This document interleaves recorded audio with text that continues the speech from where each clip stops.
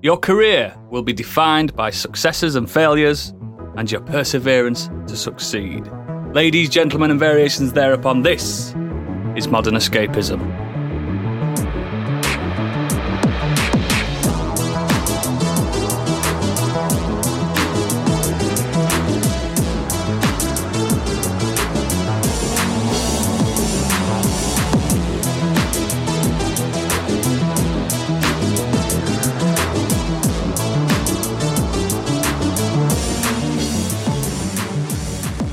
Hello and welcome to the show, and welcome to Careers Month.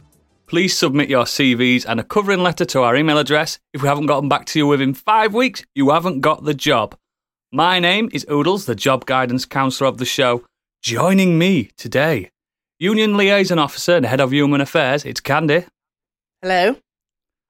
Social Media Manager and Influencer Champion, it's Stig. Hello. And Office Secretary, Gadget. Yeah, fuck, nothing's getting done. No one knows where anything is. So, unfortunately, no Biggie this week as he's on annual leave. But in his place, what? We have a very special guest on the episode. It's professional tall man and legendary podcaster, Kevin Mann.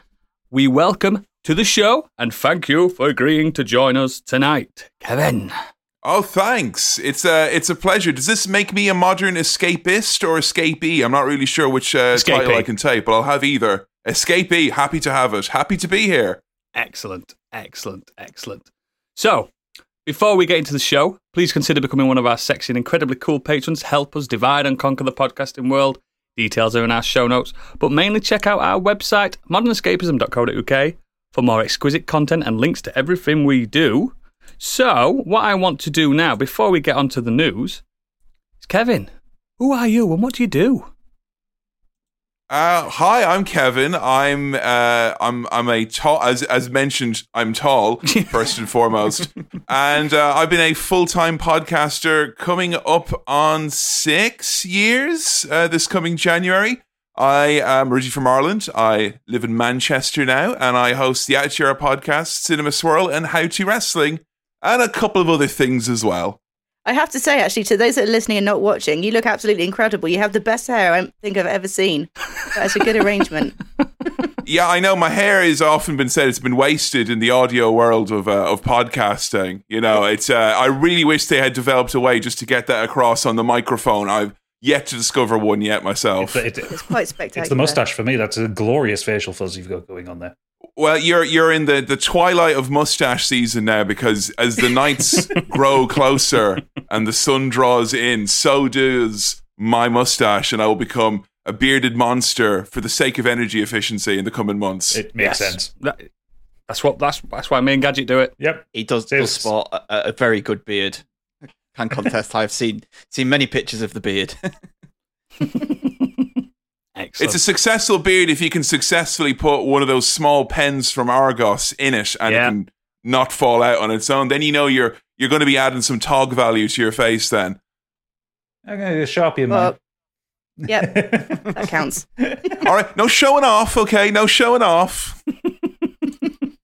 Ladies and gentlemen, it is time for Biggie's breaking news, but there's no Biggie. Who's going to do it?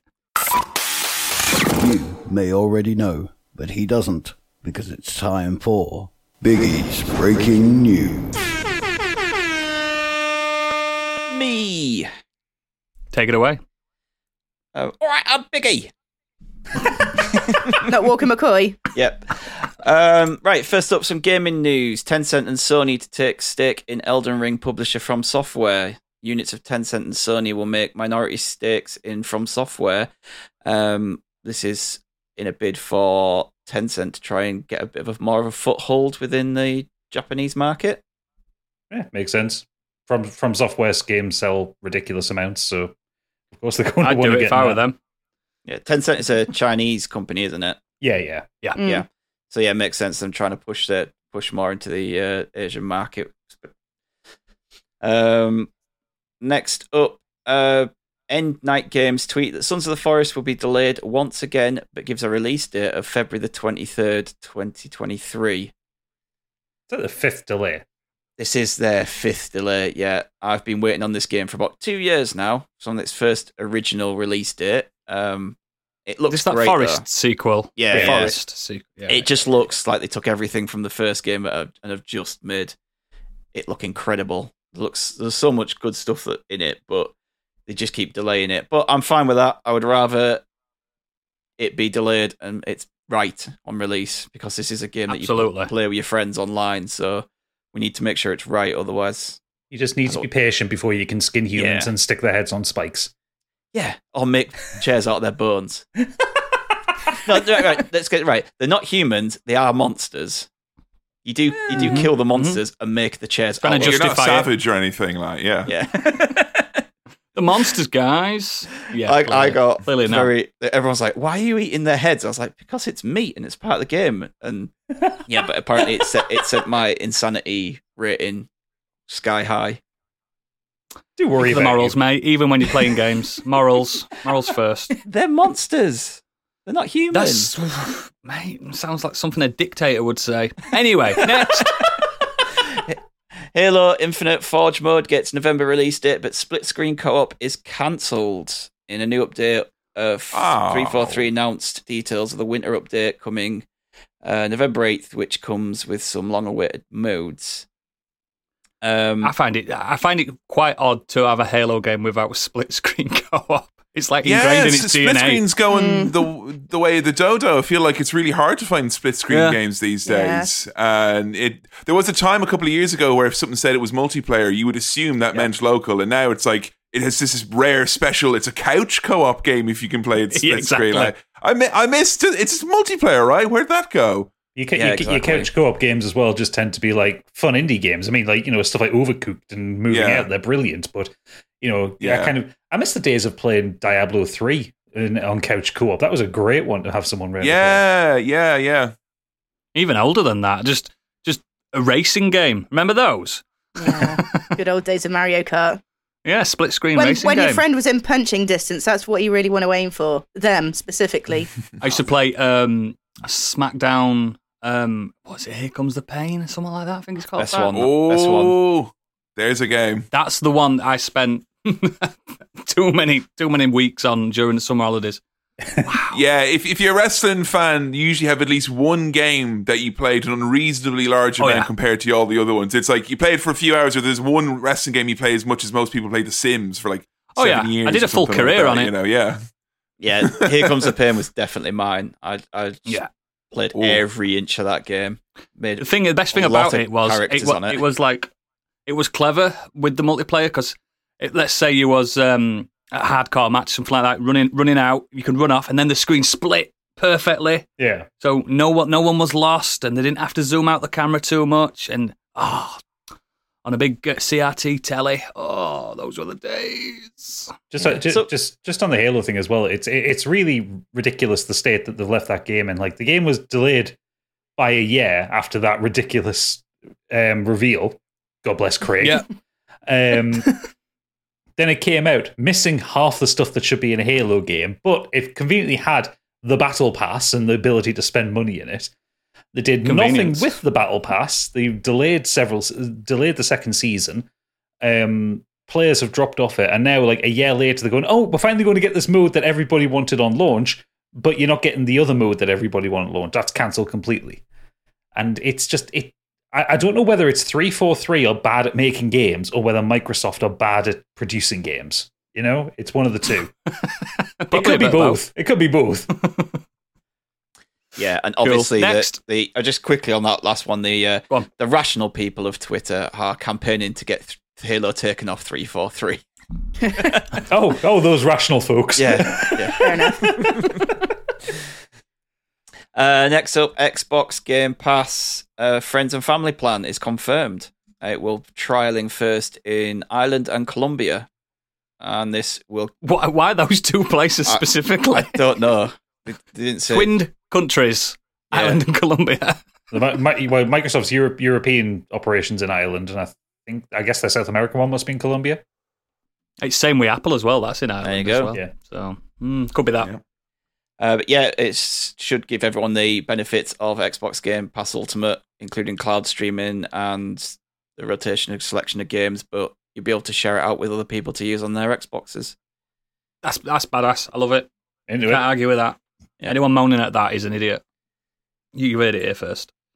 I think they said it would be the equivalent of like four or five people on it for like $20 a month, which works out like Good. a 50% saving if you were doing 5 of them individually or something like that. Mm. There we go. We can all band together. £5 each on the podcast. Yeah. I need an Xbox first. Despite the fact that both me and you stick have like 2 years worth. I'm subbed up till 2024 with all those cheap deals.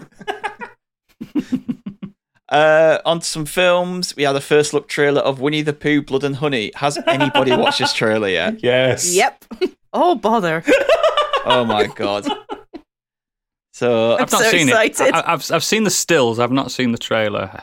Looks fucking shite. yeah, if you But in an awesome way. yeah, if you don't know what happened here, is that Disney lost the rights to Winnie the Pooh. Do I know? Disney never owned the rights to Winnie the Pooh in general. It went into public domain, didn't It it? went into Yeah, public domain. that's Disney have the rights to their version of Winnie the Pooh. Yeah, but this Yeah. version of Winnie the Pooh and all of his crittery friends just go around killing people now. It looks as though after Christopher Robin grew up and left the 100 Acre Wood, that Pooh and his friends all turned feral and decided to kill anyone who ventured into their domain. So yeah, I'll give it a watch, but it's guaranteed to be absolutely awful. Do you think it's going to be Pooh Cannon? Wait, that sounds bad. Pooh Cannon in itself. That's disgusting. Yeah, sorry, guys. We've also got an episode title already. Yeah. This one I'm really happy about it. The A24 film from director Darren Aronofsky about £600 Man Seeking Redemption has been starring Brendan Fraser, has been critically received well at Venice. So I get that out my words correctly. Anyway, I'm just happy that Brendan Fraser's new film is good by all accounts. So I'm really happy for the bloke. Because he obviously was going to come back in the Batwoman film as well, which has been cancelled. So it's nice to see that the other film that he's starring in is... Oh yeah, it's nice that the film's actually getting fucking released. Yes. Well, yeah, that is one thing. I have messaged his people to ask him if he wants to come on the show. He so probably we'll see. would, if you actually did ask him. Yeah. I need to pitch in my Mummy 4 idea. Yeah, that's true. That's true. That was excellent. Kevin, we did a episode on movie pitch ideas, and mine was the Mummy 4. He's never been prouder of himself. I haven't, because I didn't. And tell me, does the Mummy 4 fall into the Dark Universe official timeline or not? No. That's all I care about after watching the new Mummy with Tom Cruise, the real Mummy, as we all know now. So, sorry, we're all nostalgic for Brendan Fraser. He means well, but Russell Crowe and Tom Cruise need our help. We need to get the Dark Universe off the ground. So let's all go watch the Mummy again. Remember that photo that they all took? Sat at the chair, stood Yeah. beautifully. We need to see it. We need to see it. Yeah, we need to see it happen. Exactly. Yeah, God. bring it back. We Fucking should fund it. Universal. Has Sam seen the Mummy on Cinema Swirl? Yeah, we did. We Have you actually done did right? both of those mummies on Cinema Swirl. We did The Mummy and then That Mummy, as the The new Mummy mummy and is That now Mummy. officially known. Oh, good. Because The Mummy and That Mummy. I've still got some episodes. I'm catching up on them, so I'm looking forward to that one. Next up, House of the Dragon director and showrunner reportedly quits, leaving the series. Hollywood Reporter claims that the series director and co-showrunner Miguel Sapochnik Nailed it. will be stepping down as from the show with co-creator Ryan Condal, set to be the only showrunner left. Alan Taylor, who directed some episodes from the original Game of Thrones, will be stepping in as an executive producer. That sounds a lot worse than it actually is, I think. Yeah. It doesn't sound like it's shit. It's problems on set and the Some of his Game of Thrones episodes are some of the best ones. Yeah, I had a look through to see what he'd done. Yeah. So I wouldn't panic, guys. I wouldn't panic at Yeah. all. He'd done episode 9 of season 1, the finale of season 2, the penultimate episode of season 7 as well. So Which is a fantastic episode. So yeah. I think it's it would be all more good. worrying if both the showrunners left. That's when you need to worry. But that's when you know that there's inside politics at play and someone's not agreeing creatively, yeah, it's which just is worrying. as long as they just don't get Benioff and Weiss back. I don't Now think they're that going to be working Would be anytime a problem. No. Show we'll be touching on soon later in the show. Lord of the Rings of Power is Amazon's biggest premiere of all time with 25 million viewers. Unsurprising. Yeah. Unsurprising at all. But yeah, we'll be talking about that later coming up. Netflix's Arcane became the first streaming series to win the animated program Emmy. It beat Bob's Burgers, Rick and Morty, The Simpsons, and What If? I'm really happy really about good. this. Yeah. It is really Fully good. deserved. Yeah, it's one of the best things I've seen on Netflix. Have you seen it at all, Kevin? No, I've not. Oh, You should. It's really good. Just for the artwork itself is just like, even if there were no story whatsoever, it should win an award for the artwork. But I just love the way they don't sort of patronize the audience, or they don't pander to children. It really is an adult show. Like, I was watching it again this afternoon. It's like my third time round. It's an easy sort of go-to show. I just absolutely love it. I can't wait for the next Shame season. about the theme song, though. What with the Imagination And Dragons? Yes. and the music Fine. throughout as well. I hate them. It's fine. It's fine. It kind of fits the show, actually, weirdly enough. Does it? Yeah. Like, what is most astonishing with it? It's a good thing that came out of League of Legends. I can't overstate how difficult a thing that is. Oh yeah, I know nothing about League of Legends, but Arcane's sensational, and it's the closest we've got to like Spider-Verse when it comes to animation. And Into the Spider-Verse is like the best animated film ever made. Also, shockingly enough, Fight me. despite how toxic they are, League of Legends players like Arcane. They universally agree that it's good. It's got a female lead, and they're not kicking off about it. It's incredible. It's like a wonder of the No, yeah, you're universe right. at this Didn't point. think about that. Progress. Girls smell. Ooh, girls. Am I right, Candy? Am I right? Yeah, I do actually. Also at the Emmys this year, the animated Emmys, Chadwick Boseman won a posthumous Creative Arts Emmy for his voice work on What If. Looking at the people that he was against, he's nailed it in that show. I really liked it. He's good in it because you definitely know it's him, and he's playing a different role, and he was having fun with it despite everything that was happening in his real life. So yeah, he deserves it. Yeah, it's really good. I really like What If. Seems a I did. lot of people didn't seem to get on with it, but I enjoyed it. So, and yeah, it was nice to have actually Chadwick do the voice, because there was a lot of characters that weren't voiced by the that was imitating voices. yeah, and you could really tell with some of them. Yeah, the Thor one was an imitator, wasn't it? It wasn't Chris Hemsworth. Yeah. And Iron Man. Big Thor for the PS3 energy from that voiceover. It's terrible. Anyone want to rag on some crypto bros? Absolutely, always. Bring it on. Muse becomes the first act to top the UK charts with an NFT album. Fuck's sake. Ooh, Muse are now baddies. Stop listening to Muse. It fucking broke me heart. I didn't realize they were doing this because I fucking love this new album. It's fucking brilliant, but yeah. Delete the album. Well, I was listening on Spotify. I can't delete the album.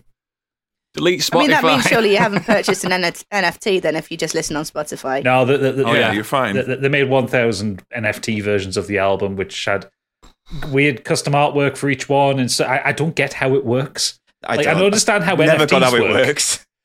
I understand how NFTs work. I don't understand how an NFT album would work, and also why it would contribute to the charts. I don't understand why the UK chart company would. I think that's just creative headline work there. It's like it's an album that also happens to have been released as a series of NFTs, has top number one, which is like not really saying much. It just was a matter of time before a very popular album was also released with NFTs. No, it's not. Yeah. But hey, you know whatever makes people outraged about NFTs, because we're getting nostalgic for that now. It's been a couple of weeks since we've had that. Also, weird fact on that. It got to the top of the UK charts with only 50,000 sales of the album. That seems really low. That's not a lot. I mean, I know because it's streaming though. Yeah. I remember the days like when like The Darkness got to number one with or number two with their first album with like nearly 1 million sales in a week. Yeah. Imagine that nowadays. Well, even like Beyonce put an album out recently, and she got to number one in the Billboard in the US with 100,000. You think, hang on, it's fucking Beyonce. You'd think more than 100,000. Queen Bee. Watch your mouth. No, I'm saying you'd think more than 100,000 people would buy the album. Yeah, definitely. Well, we just live in that age now. Physical media is dying. I bought one. No, I don't. A couple more stories. to round us off, Nirvana win lawsuit over the 1991 Nevermind album cover. US judges dismissed the man's lawsuit against Nirvana over the band's iconic album cover, in which showed him naked as a baby. Judge said he's left it too late to the claim and had. Because we were dining out on it for years. Yeah. I was going to say, he used to go on and say, hey, I'm the Nirvana baby, and that used to get him in places. Yeah. And now all of a sudden he turns around and goes, actually, no, this is abuse. It's like, no, you were fine with it when you could make a little bit of money out of it. Yeah. Just one last one. I don't know if anyone managed to catch any of the Taylor Hawkins gig last night, but I just wanted to touch on that, really. Foo Fighters give a lovely send-off at Wembley Stadium. What was it streaming on? YouTube? It was on YouTube. YouTube and Paramount Plus as well, I think. That's awesome. That's awesome. It'll still be on YouTube. You'll be able to watch again. I missed most of it. I saw the last two songs, and I think I got the best part of it. It was Taylor's son actually, playing drums, and then Dave Grohl finished with Everlong. Was it? Yeah, Everlong. Yeah. Is this why I've seen clips of the guy who was in Eurovision with Brian May and Dave Grohl? On stage together. Is that because of that? Yeah. I don't know the guy that was in Eurovision. They had the blonde guy. Paul McCartney was there, Queen, AC/DC. Of course, Paul McCartney was there. He's there for everything. Travis lives at Wembley. Played on the drums. Roger Taylor's son, but as Candy said, Hawkins' son played on for My Hero, which was That's lovely, really great. Yeah, I'm gonna go back through and try and watch some of it because I did miss it. I missed some of it because of the wrestling. So I watched some bits and pieces of it. Everything was excellent, apart from Josh Homme singing "Goodbye Yellow Brick Road." My God, that man should not be allowed near a microphone for anything other than Queens of the Stone Age songs. That was. Why is Josh Homme singing Elton John? Well, it's completely different styles of singers. Yeah, so people were covering Taylor's favorite songs outside of the Foo Fighters stuff. I get that. And that is one of his favorite songs. So I don't know why they picked him to do it, but my God, he cannot sing like that. It was dreadful. Elton John can't sing like that anymore. Oh, no, Elton John could barely sing like that at the time without the drugs. It was so bad. Even the BBC threw shade at him for it. Wow. They're always impartial as well, like BBC. Kind of deserves it. Oh yeah, I forgot you're not a big fan of Josh Homme, are you? Not at all. Apparently, Brian May absolutely nailed it with Love of My Life, so I need to go back and watch that. Oh. Love Brian May. Is that the news then, That's sir? it. Compared to last week's, which went on for fucking ages. We managed to skip through. We did 45 minutes of news last week. Fantastic. So let's crack on with the segment of the show we call The Nexus, in which we discuss what we've been doing this past week or so, or in Kevin's case, his whole life. So, let's start as we mean to go on. Kevin, what you been up to? For your whole life? My whole lot. If that's how you want to structure the question, it may be a bit difficult because I'll just have to talk for an infinite time. But very most recently, we were filming a special video project for the Attitude Era podcast, which will hopefully be coming out in the next month or so, which featured the three hosts doing a video together for the first time, which it was fun because we had to set up basically our downstairs room here as like kind of a mini studio because we wanted to do a multi-cam setup and lots of lights and all that. So the house has been a little bit chaotic. So we were watching Clash of the Castle yesterday then with like, ring lights all over the place, and there being, there was like 5 phones filming at different points. So we had a lot of hot phones basically. But we are just gearing up for our live show in the London Podcast Festival, which will be in the middle of September. We've sold that out, so no, you can't come. But we have, unless you have your tickets are of course still valid. But we are getting ready for that. That'll be in the middle of the month, and after that, we're getting kicked off with our brand new season. We have kind of finished up over the summer our 4th season, which had a pandemic in the middle of it, so it ended up being a particularly long go at it. So yeah, we're moving on to Pastures Green hopefully in the new year. And on other podcasts, Cinema Swirl, we just did some Rob Reiner goodness, did The Princess Bride, which was listen to that. I tell you what, like we just done Dumb and Dumber and Dumb and Dumber 2, and I was, oh my God, I felt like I had a hangover of like bad movie brain after watching Dumb and Dumber 2. It was It was an awful time. Dumb and Dumber 2 basically, is we're a like, crime. It is a literal crime against the people of Malaysia. They defrauded them. How dare they? Yeah, they did. How dare a movie that bad defraud a country? That's so horrible. So, I've literally just been chain watching movies trying to get the bad taste out of my mouth. And it was like, right, we're doing Princess Bride. Like, it's the only way for it. So, I watched North as well for the first time, which is Rob Reiner's alleged worst movie ever. And it stars a young Elijah Wood as a 9-year-old boy who has a heart attack in the first 5 minutes. And it's a kids' movie. I didn't hate that. I didn't hate it. I think it might just be after effects of Dumb and Dumber 2 still, but I think I was so desperate for a laugh that I was like, yeah, I loved North. I loved the child having the heart attack. I loved the whole thing. It was a great Sunday movie.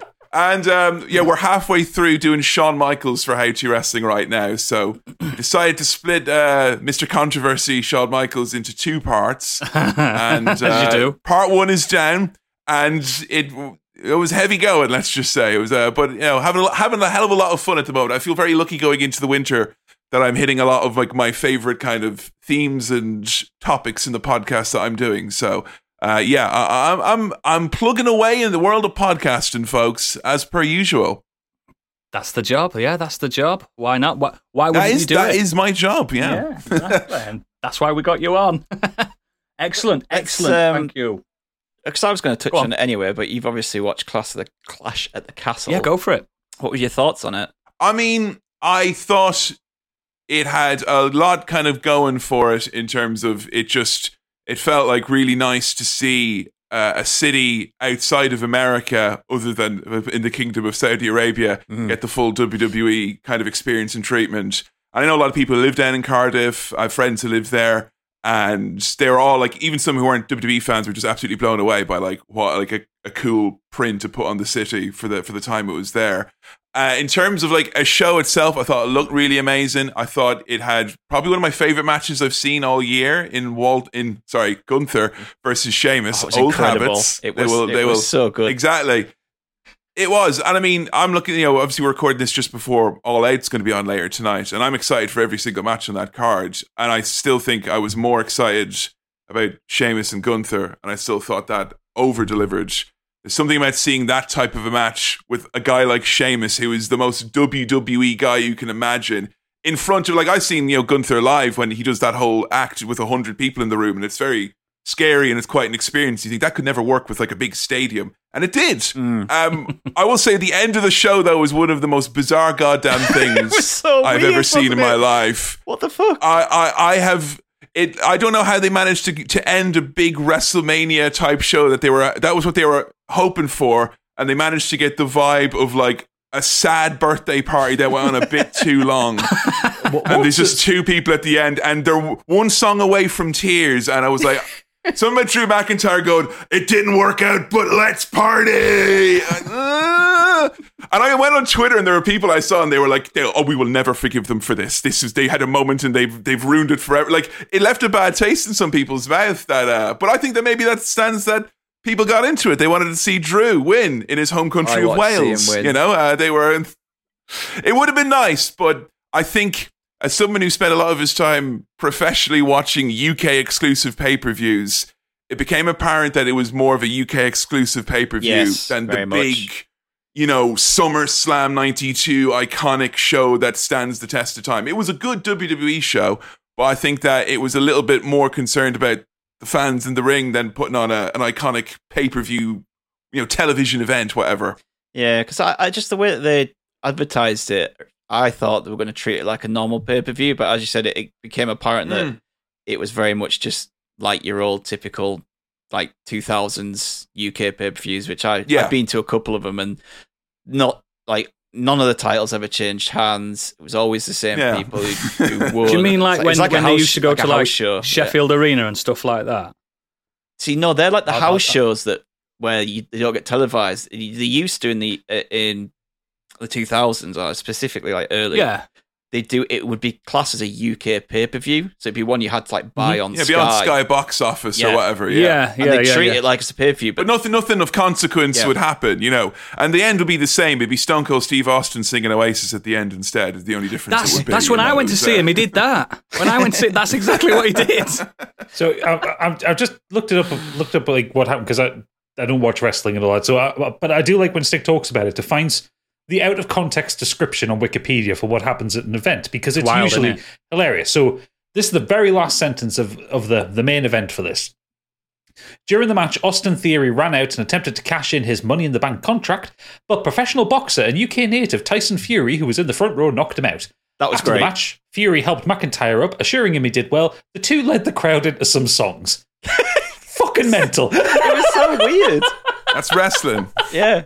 But I mean, wrestling's weird in general, but that's really fucking weird. I listened to... It was like a fever dream. It was incredible. I listened to Post Wrestling's review today, and one of the people who said, I was at the event, he said after the event, Tyson Fury and McIntyre did this, and they just started laughing because they're like, that wasn't after the event, we all saw it on TV. Yeah. It was like they forgot to stop embarrassing. recording.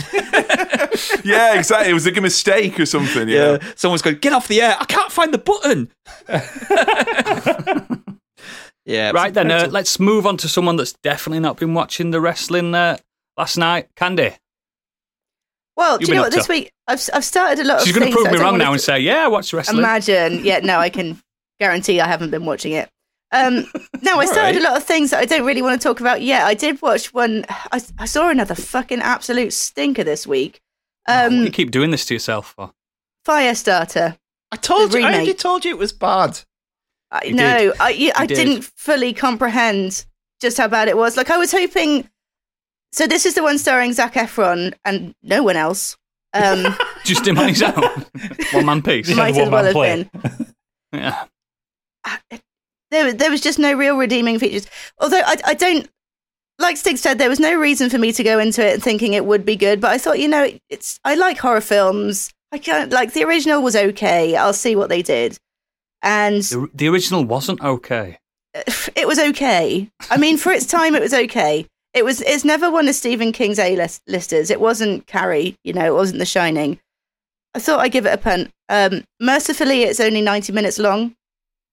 And that's the best I can say about it. And yeah, I mean, just the acting, it was just fucking, it was so bad. There was this lady who's meant to be sort of the chief of police. And she comes in giving it all, like, she goes all gangster. It's like the most unprofessional chief of police you could possibly imagine. And it's set She's within shooting about with the sort of- side of the gun like this. I mean, I don't remember that happening, but I wouldn't be surprised looking. But I think I sort of tuned out towards the end of it. But I mean, it was my own fault. Like, I was warned. I was hoping it was going to do that thing where it becomes so bad, it becomes spectacularly good, and it just tastes disgusting in my mouth to even speak about it. So I'm going to stop. Another great review for the YouTubes there, Gadget. Oh, yeah, we'll get loads of hits for that one. Anything else? Nope, that's me. You just watched Firestarter. Fantastic. Oh, Gadget, I- what have you been up to? You're going to have to put that one on the pod art, aren't you? Yeah, that's why I'm writing it down. Yep. It's been a bit of a quiet week because I started a new job this week, but there's been a couple of things I've been doing. I'm about halfway through a book at the minute, which is, well, everyone should really look into. It's called Kings of a Dead World. And for the life of me, I can't remember who the name of the author is. Kings of a Preparation is key. I know, but I just remembered Jamie Mullart. He's a British author. It's a slightly too on the nose 1984 pre-apocalypse dystopia kind of thing. Basically, the idea is the world has run out of resources. So Like now. worse than now, although apparently this is the direction that we're going on. So what the United Government of the world decides to do is everyone becomes sleepers. So everyone gets these pods put in the house. You go in, you are put in a hibernation for 3 months at a time. You come out, you're allowed to be awake for a month, and you go to sleep. So you're not draining everything while you're... Yeah, while you're awake. and then there Just are all the people- electricity. Yeah, apart from all the electricity. And then there are these people who don't hibernate, who are called janitors, who basically they act like stockbrokers. They trade with other areas for like resources throughout the time of the sleep. When the people wake up, they're then assigned an amount of credits. There is food in the shops and all that kind of thing. And it's fucking bleak. It's really fucking bleak. It's brilliant though. It's very, very good. That means you love it then. You like those bleak ones. Love a bit of bleakness. What else? After finishing Sekiro, I had no idea what to play, so I've gone back to Persona 5, and I forgot how kind of slightly noncy the game is. Sounds bleak too. Yeah, it gets bleak in places where you've got a kind of. I like how you described it as noncy. It's a bit noncy. It's a lot noncy. Yeah, I'm only about a third of the way through the game. I'm only on the third palace, so I think it has the potential to get a lot noncier. But it's quite front loaded, that game. Front loaded with noncing. Yeah. Oh, that could have been such a good title, but I'm not going to put that as an episode title. No. No. Well, it's aside from the questionable morals of a lot of the things, it's still a really fun game. I really enjoy the kind of the mix of the exploring the palaces with the kind of traditional Final Fantasy style gameplay with and the kind of almost visual novel life sim stuff that you do in between it. And the characters are still fun. They are nice people, aren't they? Then are you listening to the English dub or the Japanese dub? I'm listening to the English dub just mostly because there's a lot of dialogue to read. So sometimes it's nice to be able to just like look away from the screen and listen to them talking. That's understandable. I found some of the English dub actors a bit too much for my taste. What, like Ryuji? So if you do get fed up of them, just slap the Japanese one on. It's still really, really good. But yeah, I guess the main thing I want to talk about is the fact that I've been learning to draw and doing artwork recently. It's been going on for a few weeks, but I kind of figured I had a quiet week, but I have been doing something this week, which I'm in the middle of and I'm quite proud of. But basically, about a month ago, or just over a month ago, I bought a Surface Pro because I'm a dick and I like spending money on toys. Yeah, you do. But I got it with the pen, and I thought, what would be a nice thing to do? I've always wanted to learn how to draw. So I got the Surface Pen with it, and I bought a license for Photoshop, and I've been learning how to draw. And I'm not very good yet. I'm working on it. I thought you were going to say, I'm selling my art. Well, the idea is I do want to be able to sell it because I'm going to get into this, and it'll go into our subject later, so I'll explain that bit later. NFTs, yeah? No, fuck off. I'm not going to destroy the world for the sake of £4 from a dickhead. But I'm really enjoying the process of learning how to draw. Photoshop is a dick. Absolutely horrible program to use at the best of times. But I enjoy just the sitting down there. I've got the telly on or a podcast on. I've got my Surface in my lap and I've got me pen. And I'm just doodling and drawing and finding shit to do. I've done a couple of pieces. I've done a couple of like scorched sheep concept art pieces that in like a flat art style. I did a bit of Sekiro fan art, and I'm currently working on. So this week I'm recording the mid-season special of Scorched Sheep with some guests, not with you lot. Okay. And I decided I want it for the boss fight. I'm going to hand draw the map for it. It's going to be an entirely original map, not using like the templates or the tools that I use normally. I'm drawing the map for it. Just explaining this to Kevin. It's a D&D podcast. We also do a D&D podcast. It's not a cartography podcast. No. But yeah, so normally when I do the maps for Scorched Sheep, it's I use a tool called Incarnate or Dungeon Draft to build the dungeons. And it's all assets people have put in there and kind of programmatical stuff to build their dungeons. But I've always preferred the idea of drawing them by hand because they always look better and they always look more original. So that's what I'm doing. I'm going to give it a try for this one shot. And give it a try, giving them a map that has come exactly from my brain and my hand and nowhere else. So, yeah, That's awesome, mate. I'm really enjoying doing digital art. And like while we're talking now, I'm actually downloading Photoshop onto my main PC.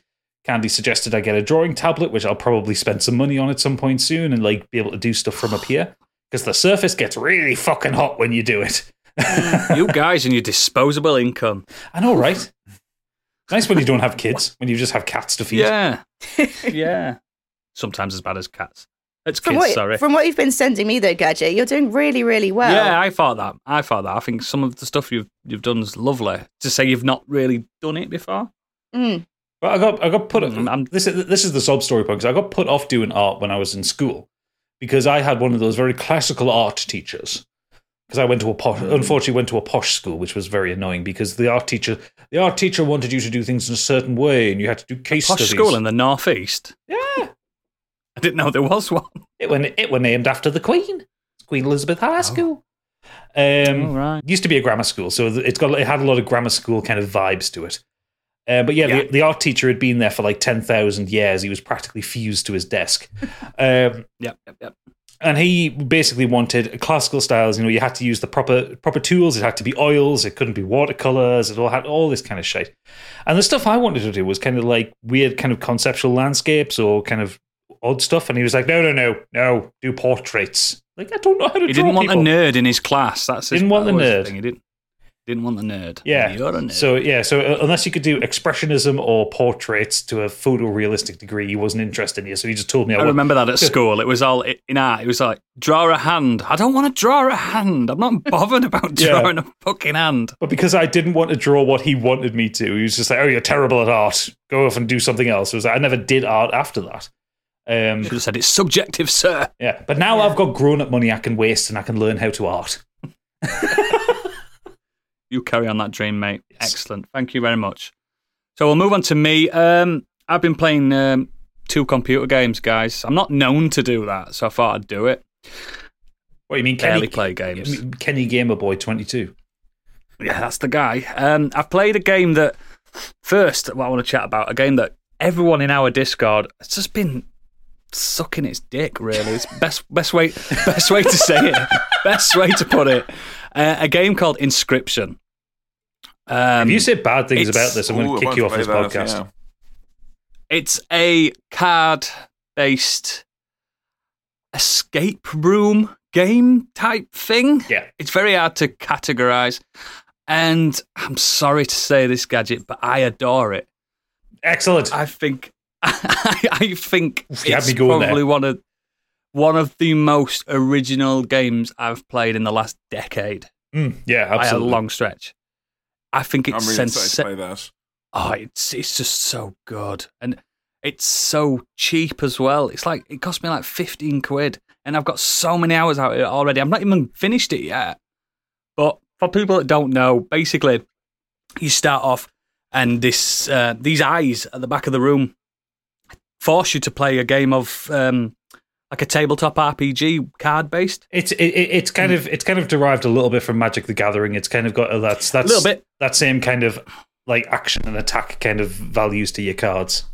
Yeah, a bit like Hearthstone and stuff like that. The classics. But it's really simple. It's not overcomplicated. There's not a billion cards. You don't have to deck build. It does it all automatically for you in a fashion. And it does the craziest twist. And it's not really a spoiler because everyone knows it does it in the trailers. You can get up.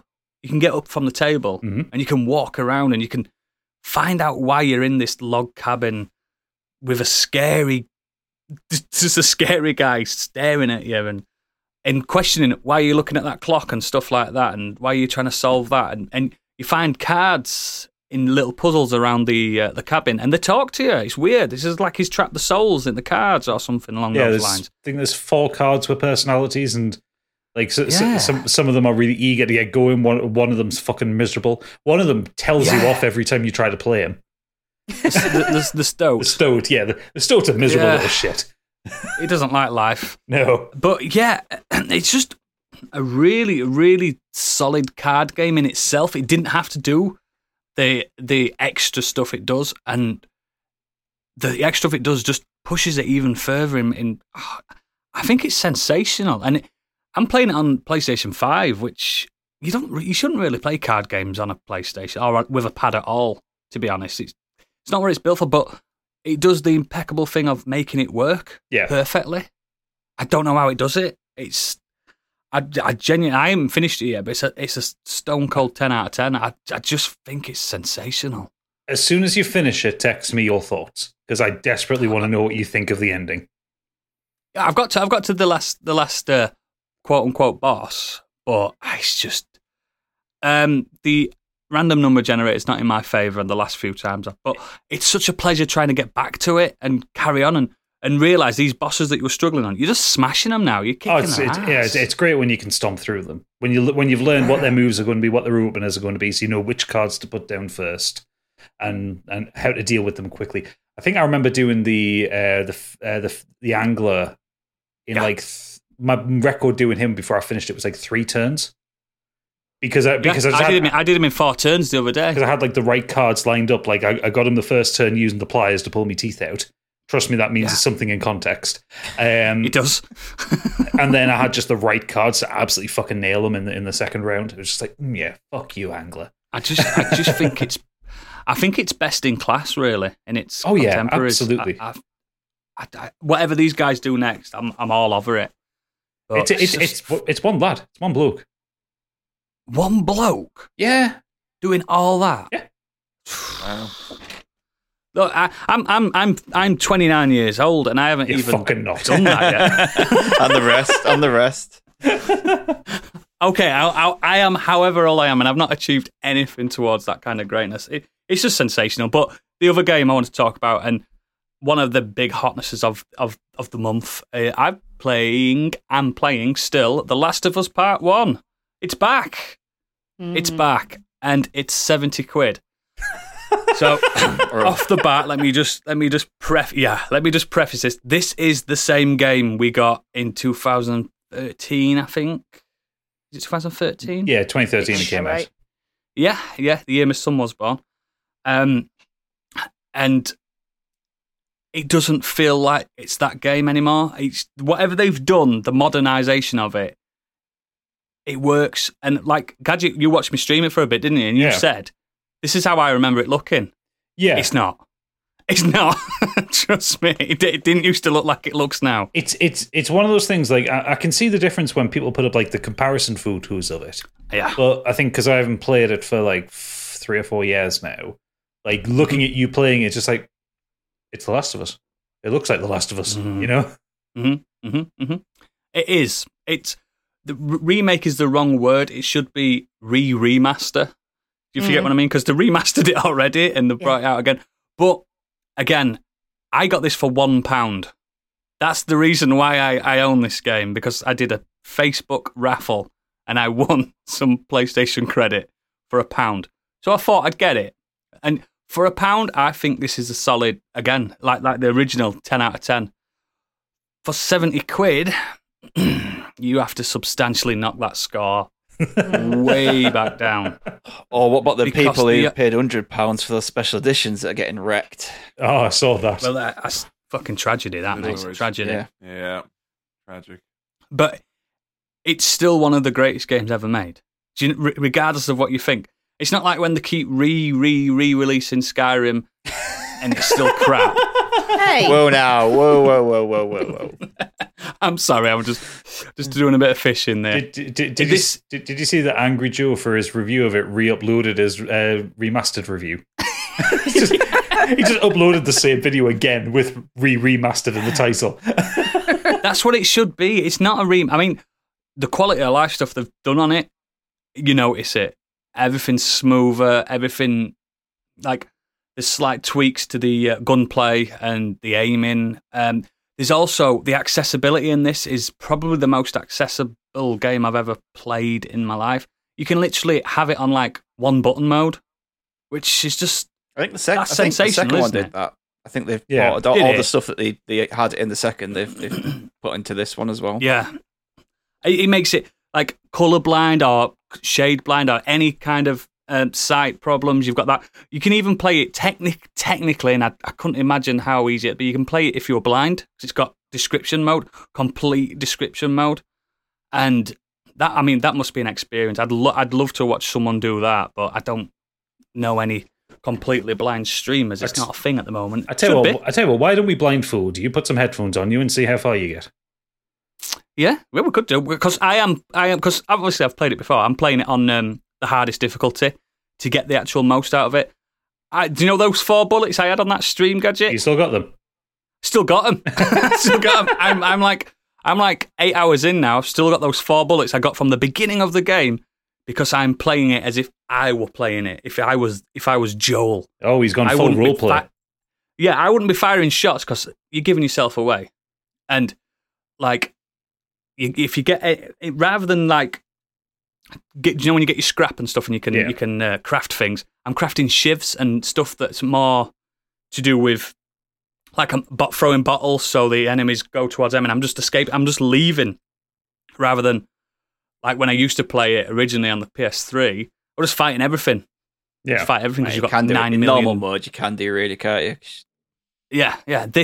It's making me take so much longer, and like Ellie can be killed and stuff like that, which is it's not something that she couldn't be killed last time. And if she ran in front of an enemy, they didn't even notice her. Now they do. I always thought that was really funny when you were sneaking around in like a clicker area, and Ellie's like running from place to place. Around. That happened to me. I was like hiding behind this. It's like in a kitchen behind like a breakfast bar thing, and I'm like that as Joel. And the AI for Ellie, she's just running around it. And the enemy's walking down the hall, doesn't notice her, turns around and walks the other way, and she's just there running around in a circle. They do the clever thing of nearly most encounters. He didn't do it in the original because I've double checked. He'll go, Ellie, stay back. And she does. So, do you know what I mean? And then, I know you've got to suspend your disbelief. She'll appear at the end of the encounter next to you. Yeah. I'd rather that. Wherever she was hiding, she was doing really well at it. And, yeah, it's just... The models and like you said, Gadget, the lip syncing's still not what you'd expect, and it's not. No, it's not the best thing about it. But especially considering how good the lip syncing was in part 2. Yeah, like when you play with the photo mode that's in it now, and let's say you're squeezing or you're drawing back the bow, and you're going photo like Joel's face, he's like really drawing back a bow, and I don't know, it's just the immersion about it, and like all the posters and stuff, they're not all blurred messes, and everything's just, the fidelity is just, it's sensational. And it's got 5 exclusive podcasts on it that you can listen to while you're playing the game about the actual game, and it's got a director's commentary from the beginning of the game even all the way up to the end, where Neil Druckmann just talks about the whole thing throughout. I think I'll still wait for it to hit PS Plus. Yeah, I'm not. Yeah, it's 70 quid. Yeah, I can't. That's the problem. It's a 10 out of 10 game that I cannot recommend to anyone. Because it's so expensive, and the original remaster, does the job. I say you can get it for a tenner. It's still it's despite the lick of paint it's on still it, stunning. It's still a 2013 game, but it's still a stunning game. Yeah, it is. And like I remember on the previews of saying, it does all the things that that Last of Us 2 does. It doesn't. You can't prone and stuff like that. You can't crawl through the grass and stuff. There's still the stupid moments, the game moments where Ellie can't swim, so you've got to get her an identical raft. Doesn't matter which state you are in the country, there's always an identical raft somewhere. There's still those moments, but I don't know, it's still brilliance and excellence rolled into one. But 70 quid, don't do it. No. Do not do it. You will be disappointed. I mean, I'm looking at Candy, it looks like she's already bought it. No, I've got no interest really. I played the remaster and it was fine. Do you know what? Last of Us has just never really been one of my favourite games. You didn't like the second one, did you? No, but not because I didn't enjoy playing it. I just found the intro, that scene are just a little bit too much, and it sort of put me off it. Yeah. But the game itself, like the game to play, I just don't find that fun. I'd be quite happy to just watch it on TV, on YouTube, somebody doing a playthrough. The HBO show coming soon. Yep. But yeah, again, I mean, my final thoughts on it, it's a 10 out of 10 game that I can't recommend to anyone. So make of that what you will. So let's move on finally to Stig. And I know you want to talk about something that a lot of us can jump into.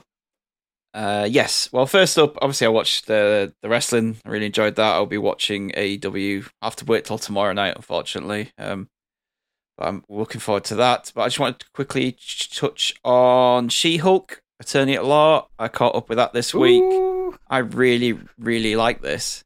I'm really enjoying it. I do. I still think that the TV is the best stuff in Phase 4. It is way better than everything that they've done, bar Falcon the Winter Soldier, is completely different to the films. And it's kind they're all different genres, and they're all different genre yeah, pieces. It's kind of telling that that's the show I like the least, and yet it's the one that follows the formula of the films Yeah, the most. it does. Even though, Yeah. everyone knows I'm a huge, massive fan of them, but I just haven't really been into this phase in terms of the films. But the TV, I'm loving, and again, this show is just, it's completely different to anything they've done in the films. I really like Tatiana Maslany as Jennifer Walters. Nailed it. And just the comedy, it just hits for me. I like that she isn't just another version of the Hulk. She has her own character, her own personality. And It's sexy. I know you like the big green woman. It's very sexy. Did you almost faint at the twerking scene? Yeah, mate. Stig told me to stay behind for the after credits because he knows I'm one of those people that just run off.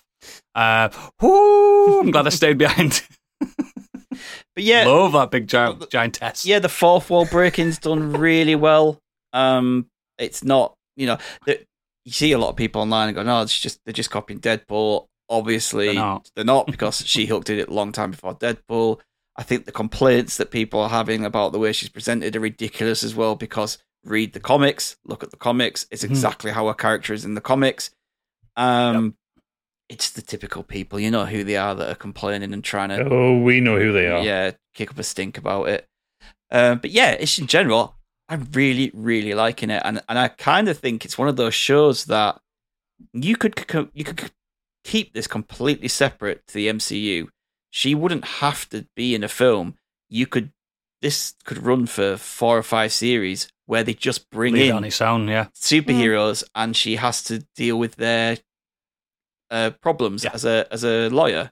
Like she's the person that has to deal with all the crap that's being caused by superheroes or beings. Like in the recent episode, there's like an elf in there and stuff like that, and it's really cool. And also, it's showing as well that Wong is this phase's Nick Fury. He clearly is like the Nick Fury of this phase, because he's popped up again in this show. Like he keeps popping up everywhere, and that was. And really she makes good. a comment on it as well. Yeah, yeah, It's so good. It's so clever. yeah.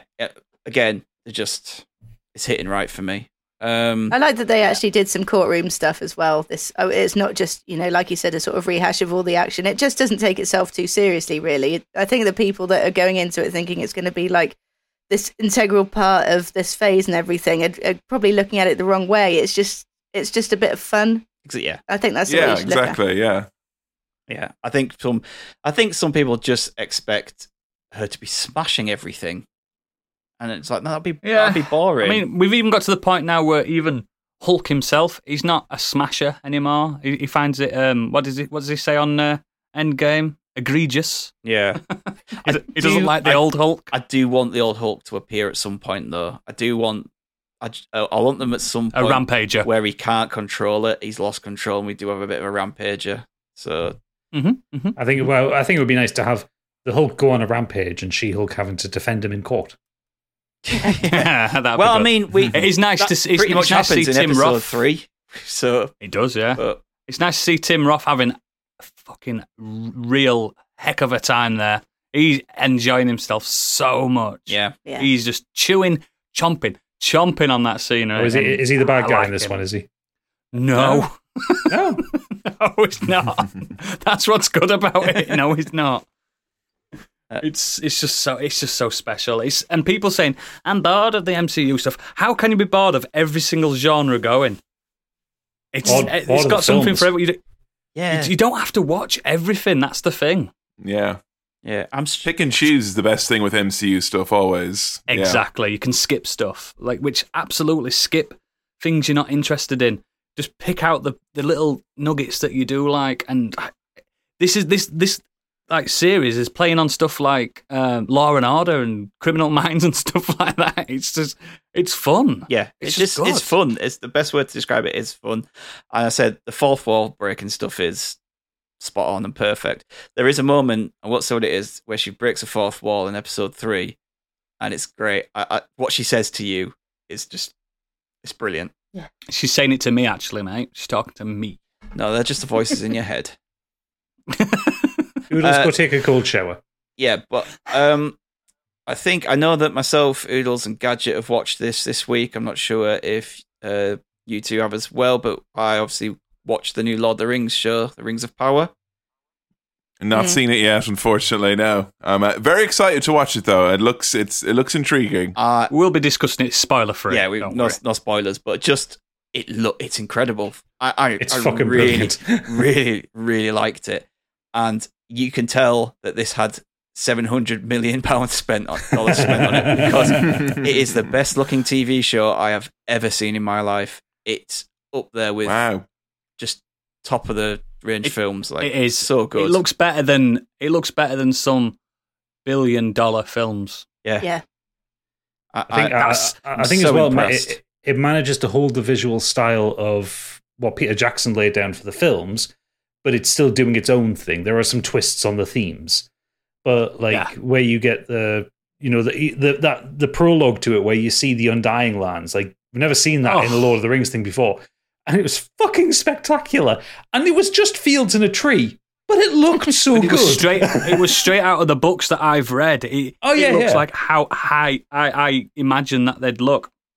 There's a reverence to this that you don't get in a lot of shows.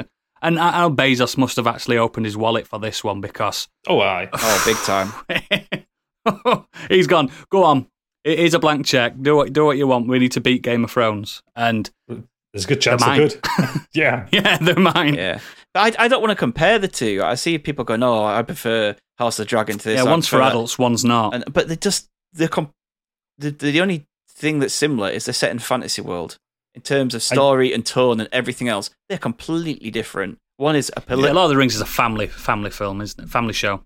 In a way, the thing is, though, when you're talking about fantasy, I think it's almost the reason you do go to compare it to Lord of the Rings is Lord of the Rings set the way for so many, like it was a springboard for so many fantasy things. And even if they do things completely different, people are always going to look back and compare it to that because that's kind of what kicked it off, and that's what we get a lot of the ideas, like the strong kind of fantasy elements from. Yeah, that's where Dungeons and Dragons came from. Well, it's like our conception of dwarves, elves, and orcs all came from Lord of the Rings. Like every fantasy property since has used that template. Yeah, like everything in fantasy goes back to Lord of the Rings.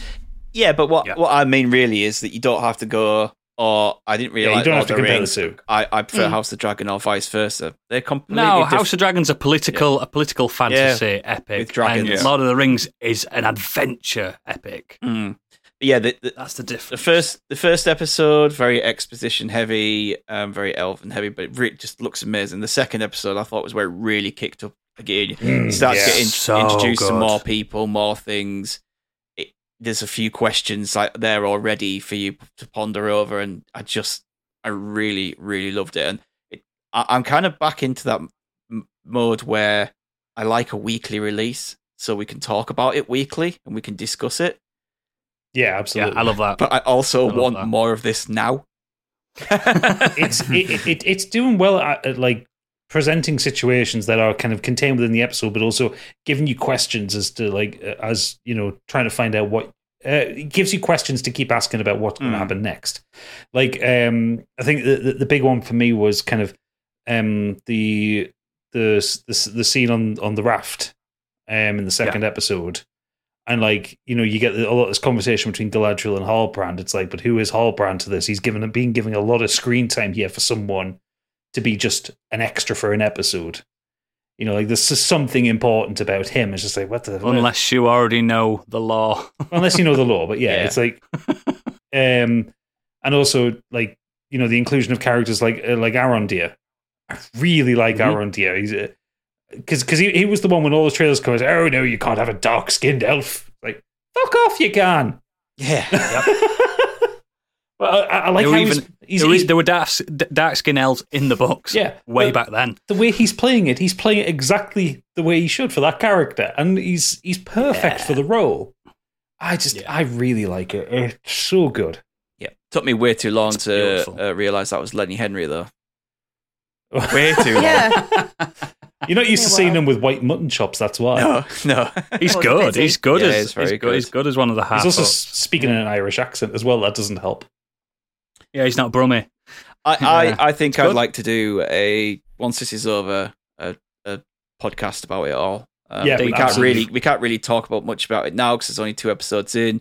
We don't want to spoil it for anyone, but suffice to say, I'm in. I loved it. I think it looks incredible. I'm in. I think it takes, like Gadget said, it takes what Jackson did and just expands on it, but without But not in the way he did with The Hobbit. without copying it. Yeah.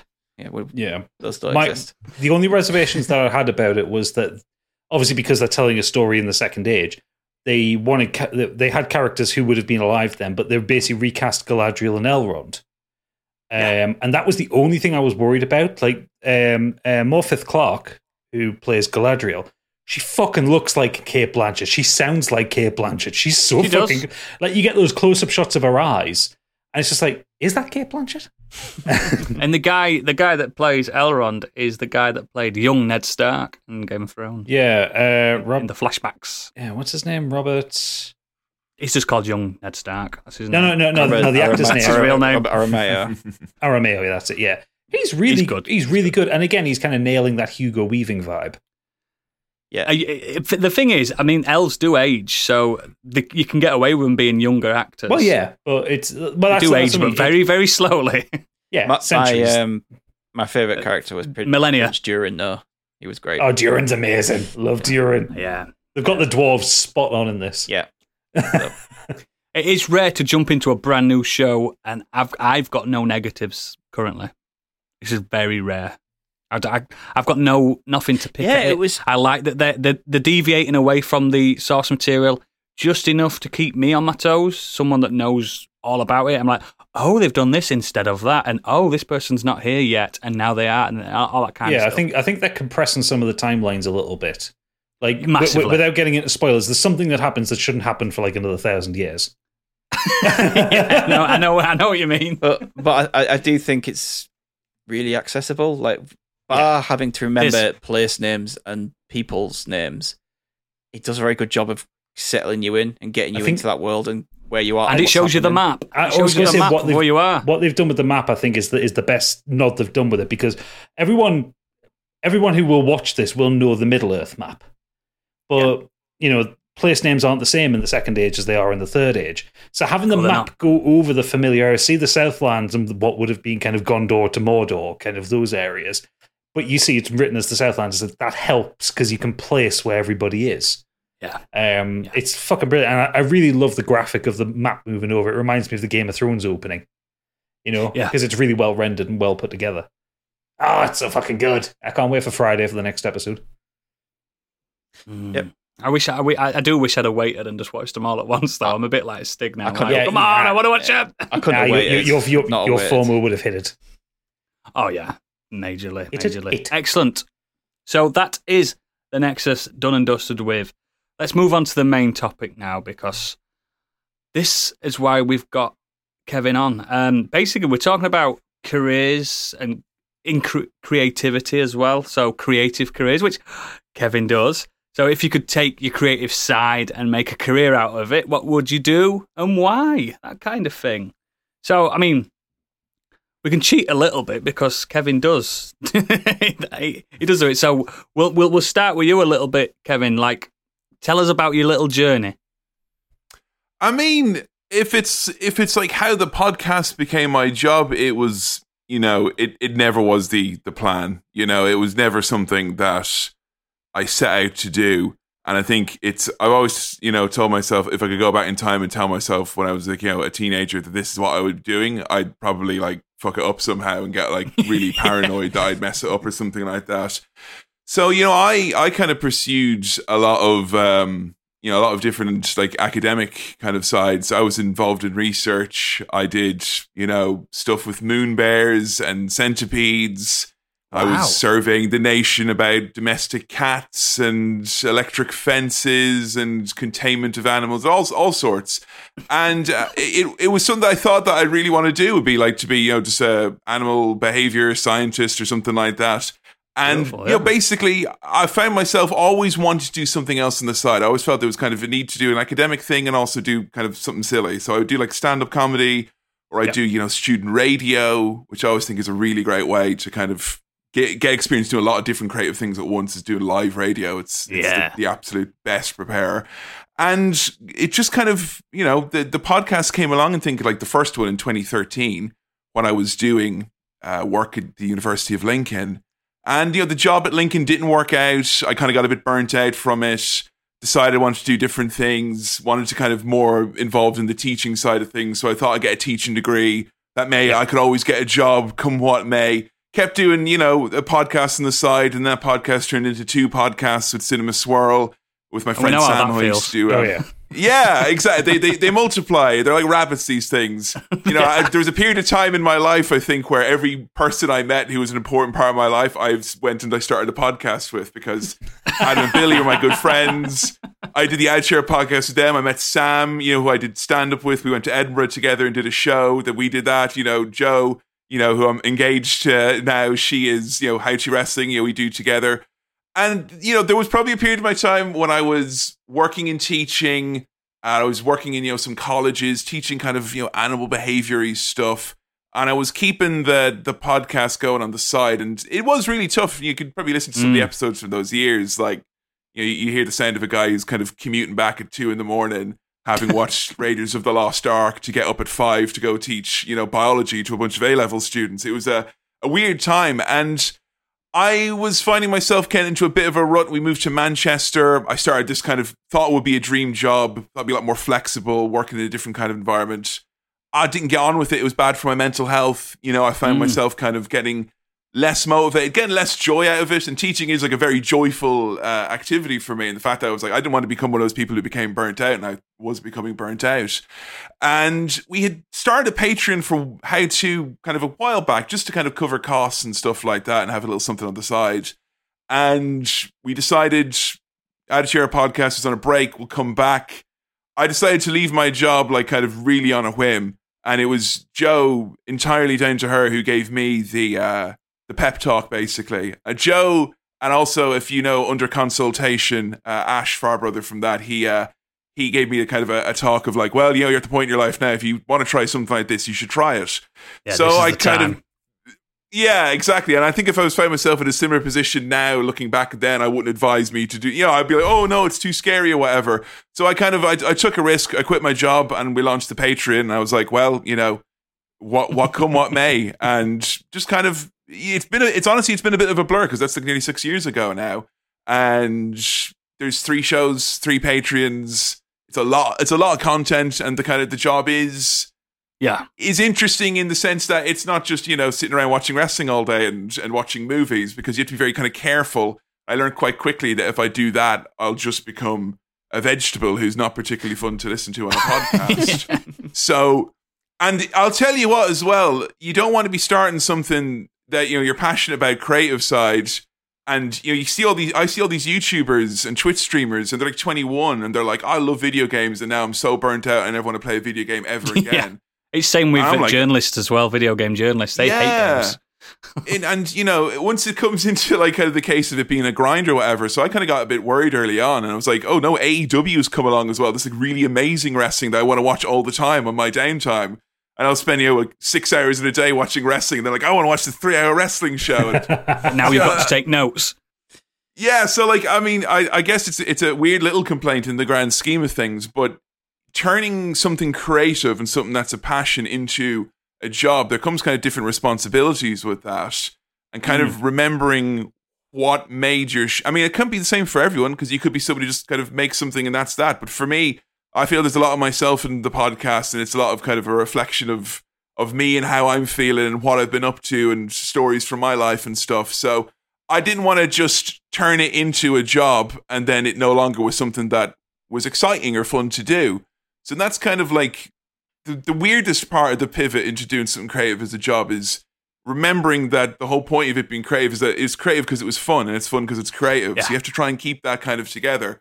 So, it's a weird as hell job, and sometimes it can feel like if I don't plan my week right, I can like absolutely screw myself and like have insurmountable mounds of stuff to do, and I can make it very not fun for myself. But I would say, if I'm giving any advice to anyone who wants to get involved in something creative or pursue turning their side hustle or their creative project into something bigger, surround yourself with people who you love, get on with, who make each other laugh, and also have various skills, because I can't do Photoshop for dick, and I luckily surrounded myself by lots of people who can do that, and I've coasted through that for my entire media career as a result. So yeah, I mean, it's still something I don't think my parents understand. I was home for I do radio Christmas with no music. Yeah, and like my dad does listen to Cinema Swirl, bless him, if he can get Stitcher working for him, which is the one app that he knows how to open, which I think is it's sweet, like, you know.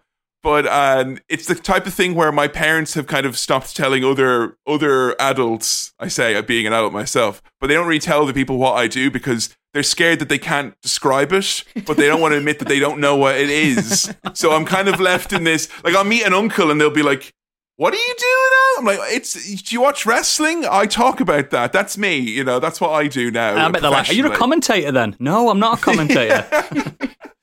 Well, what I loved most was meeting Joe's grandparents for the first time. And, you know, meeting the grandparents and kind of tell them, hey, I wrestle podcasts. That's what I do. And the grandfather kind of gave me a bit of an odd look. And then later in the evening, where I felt I'd earned his respect a bit more, he turned to me and went, of course, there's a rich history of wrestling here in Great Britain, Kevin. And I hear it's going through something of a resurgence. He'd seen a report on ITV about British wrestling. So Giant haystacks coming back. He knows what he's doing, this lad. It's all right. It's a safe pair of hands. Oh, that's lovely. Excellent. I've been listening to. I've been listening to the Attitude Era podcast since 2013. It's OG over here. Yeah, he has actually mentioned it on this show before. Yeah. 5 times. So he's not kidding. He's not counting. That's kind of when I first started listening to podcasts, and it's like, right, okay, what am I interested in? I like wrestling, movies, like football. Right, go and have a look to see what ones are out there. And obviously, Attitude Era podcast, the podcast that talks about my favorite time in wrestling, and a lot of people. The only time in wrestling I like. A lot of people our age is, you know, favorite time in wrestling. So yeah, of course I'm going to listen to that. And it actually was. I didn't listen from the beginning, but it was very close. And around that time, I'd actually lost a job, and I was just doing like a warehouse job. But that kind of so you went back. But it got me through the night shifts. It really did. Like, yeah, and that's the power of a podcast, because Cole Cabana's podcast got me, like, between, you know, deciding to be a teacher and not being a science researcher. I worked as a mailman for a couple of seasons, and that was when I got really into the idea of podcasts, is because I was like, hey, I'm pounding the pavement, you know, 10 hours a day, and it feels like a doddle because I'm listening to this funny guy in my ear. Like, this is a great format. You know, I always knew what they were, and I think people know what podcasts are, but if you meet someone who's like, a podcast has gotten them through a commute, or it gets them through the dishes every day, or their long walk they have to do, or whatever it is, that's like kind of, you know, someone who really gets why podcasts are special or good. Yeah. You're doing a service. Do it for the working man and woman. That's what we're doing it for. Yeah. Absolutely. Excellent. So what we're going to touch on now a little bit is what we want to do creatively as a career. I mean, you can jump in as well, Kevin, if you wanted to do something even crazier than what you do now. I'll start just to get the ball rolling, because my dream job creatively is something that I don't really speak about that much. It's not something I've ever told anyone, but and it's something that someone in this call has actually done. Gadget has released a book. He is an author, and I've always wanted to write my own books, but I have ADHD, and it's very difficult to sit and write a book when you can't sit for more than 5 minutes without moving, or wanting to chase that bird that's flying past the window, or anything, basically. You've seen that dog on Up, haven't you? You've got ADHD, you're not a cat. Mate. There's definitely cat DNA in there somewhere. Probably. Yeah, there's some there. And he just sit licking himself all day. I do. And preferably, I'd want to do something that is now got to the point where, and I wanted to do this like 15 years ago, but it's so popular now that I'd just be swallowed up by everything. I wanted to do like mindfulness and those kind of books, but it seems anyone that's been on Big Brother now can release a mindfulness book. I mean, it's just in the zeitgeist now that every celebrity's now a yogi or something like that. You know what I mean? So I can't do none of that. I mean, to be fair, it's getting to the point where people like that Andrew Tate fellow who was on Big Brother, then went on to do mindfulness stuff, and then went on to be crypto bro, then went on to be he's a horrible human scammer person, massive the alpha male. Yeah, so you want to be careful with what you want with that shit. Yeah. yeah. Like what you're saying, like a lot of, especially celebrities, the people that are already kind of famous, just I'm just going to release a podcast, and then they'll get the figures that people listening know that, and they're top which of is charts. why I kind of like. One of the reasons why I want to take Kevin on as well is because I respect so much about what you've done in taking what was probably essentially just a fun thing you were doing with your friends and running with that and creating a career and a job out and of it. He's done it before the craze kicked off. Yeah, you've done it before the craze kicked off, and you've done it, and you've really run with it. And it isn't like you've just gone, I'm famous, I'm going to release a podcast. Like to me, you've done it the right way. We all have to deal with the tidal wave of pandemic podcasts. Like, hello. Just because you're a celebrity and you've got good representation, you can't get a decent USB microphone apparently in your echoey ass apartment. Like, I mean, it's. I feel about the book and all that, and it feels like these days, like every market is kind of completely saturated. Yeah. But I think. Honestly, the creative things that always stand out, and even if it only gets you a small audience at the start, and I think it's what got us an audience at the start to begin with, it was just the fact that you could tell it was some people who were having fun and they liked what they were doing. They weren't doing it because they thought they were going to make money out of it. They weren't doing it because they thought it was like the next big thing or whatever. And that goes for like things like your mindfulness book or whatever it is. People will be able to see and tell straight away if something's the cash grab, or if something is coming from more of an earnest place. But it is, it's tough these days because it's kind of like you are fighting against like a really like industrialized process now where it's like, hey, if you're a new comedian or whatever it is, you'll get the book deal, you'll get the podcast, you'll get the YouTube series or whatever it is. It'll all be it's all part of the deal now. But I think, there is enough people out there who still appreciate things that I think people can recognize something with YouTube and with Twitch and stuff like that. People are good at audiences are good at finding out something that's authentic and something that is kind of just in it for the cash, whatever it is. And there's nothing wrong with something being in it just for the cash. If you're upfront about it and that's all it is, and it's sponsorships and cash and all that you want, that's fine. But like I've seen a lot of folks when they kind of set up a podcast, and I used to do a bit of consulting with people back in the day. I found it a bit tough at times because people would be like, right, I'm going to set up the Patreon first and then we're going to launch the show. And I'd be like, well, like, hang on a second. Like, get an audience first. Cart before the horse. I mean, like, I'm not tooting a horn here, but like, I didn't even think of doing that until like 5-6 years into doing the podcast because I didn't feel like it was at the point of doing it. But now it's difficult because if you're setting up a creative project like that, it's expected. Like, if you don't have a Patreon or you don't have means for people to support you financially, it makes it seem like it's not official or not legitimate or something like that. So it's kind of it is a hard time to do that, but I think if your passion is there for it, that always sings, whether it's on the page or if it's a thing you've made. I think that always comes across. Humans have that sixth sense like a snake does. it's like I've been meditating for like past 10 years, like before Russell Brand made it popular, because I was told that it helped my condition to get past certain issues that I have and stresses, and I'd want to talk about that and stuff like, but fucking everyone else is doing it. It's so stressful. So that's what stopped me. I mean, myself as well. And again, like I've got two really good. I'd say really good. I've got two really good fictional stories in my head that I've had in my head for the past 15 years that I'd love. Even to the point where I've got to this point now that I want to see this story on a page that I'd give to someone else to do it for me. It doesn't even have to be in my name. I just want to read this book that I've got in my head. The best advice I got when I was writing my book, because I wrote my book over the space of about 3 months, pretty intensely, shortly after my divorce, because it was therapy. That's why it's a very violent and bloody book. It's a good book. It's a good book. I enjoyed writing it. But the best advice I got from someone was I got it from a Twitter exchange with John Scalzi, of all people. He basically said, even if you're kind of feeling stuck about it, just write a paragraph. As long as you've written something that day, even if it's a sentence, write it. It doesn't matter whether you've got the attention span of a gnat or whether you can sit and write 5,000 words in an afternoon. Just sit there, get something on the page. As soon as you have something on the page, the next thing comes. Really? And that was it's just getting up there and starting, isn't it? Yeah. Like I'm writing my second book at the minute, and I'm putting in maybe 500 words a week at the minute because I've been busy with work. But I'm still getting stuff Stephen in King there. would be furious. I know. I mean that's a sentence for him. Christ. That's 5,000 words a day. Yeah. I mean, I can do 5,000 words a day. I've done 5,000 words a day. It's not healthy, though, is it? It's not that it's not healthy. It's just you end up losing sight of what you're doing because you lose objectivity because you get into like a flow state. Yeah, just keep 5,000 words a day is great for prototyping a book or like trying to work out the ideas you want to get rid of.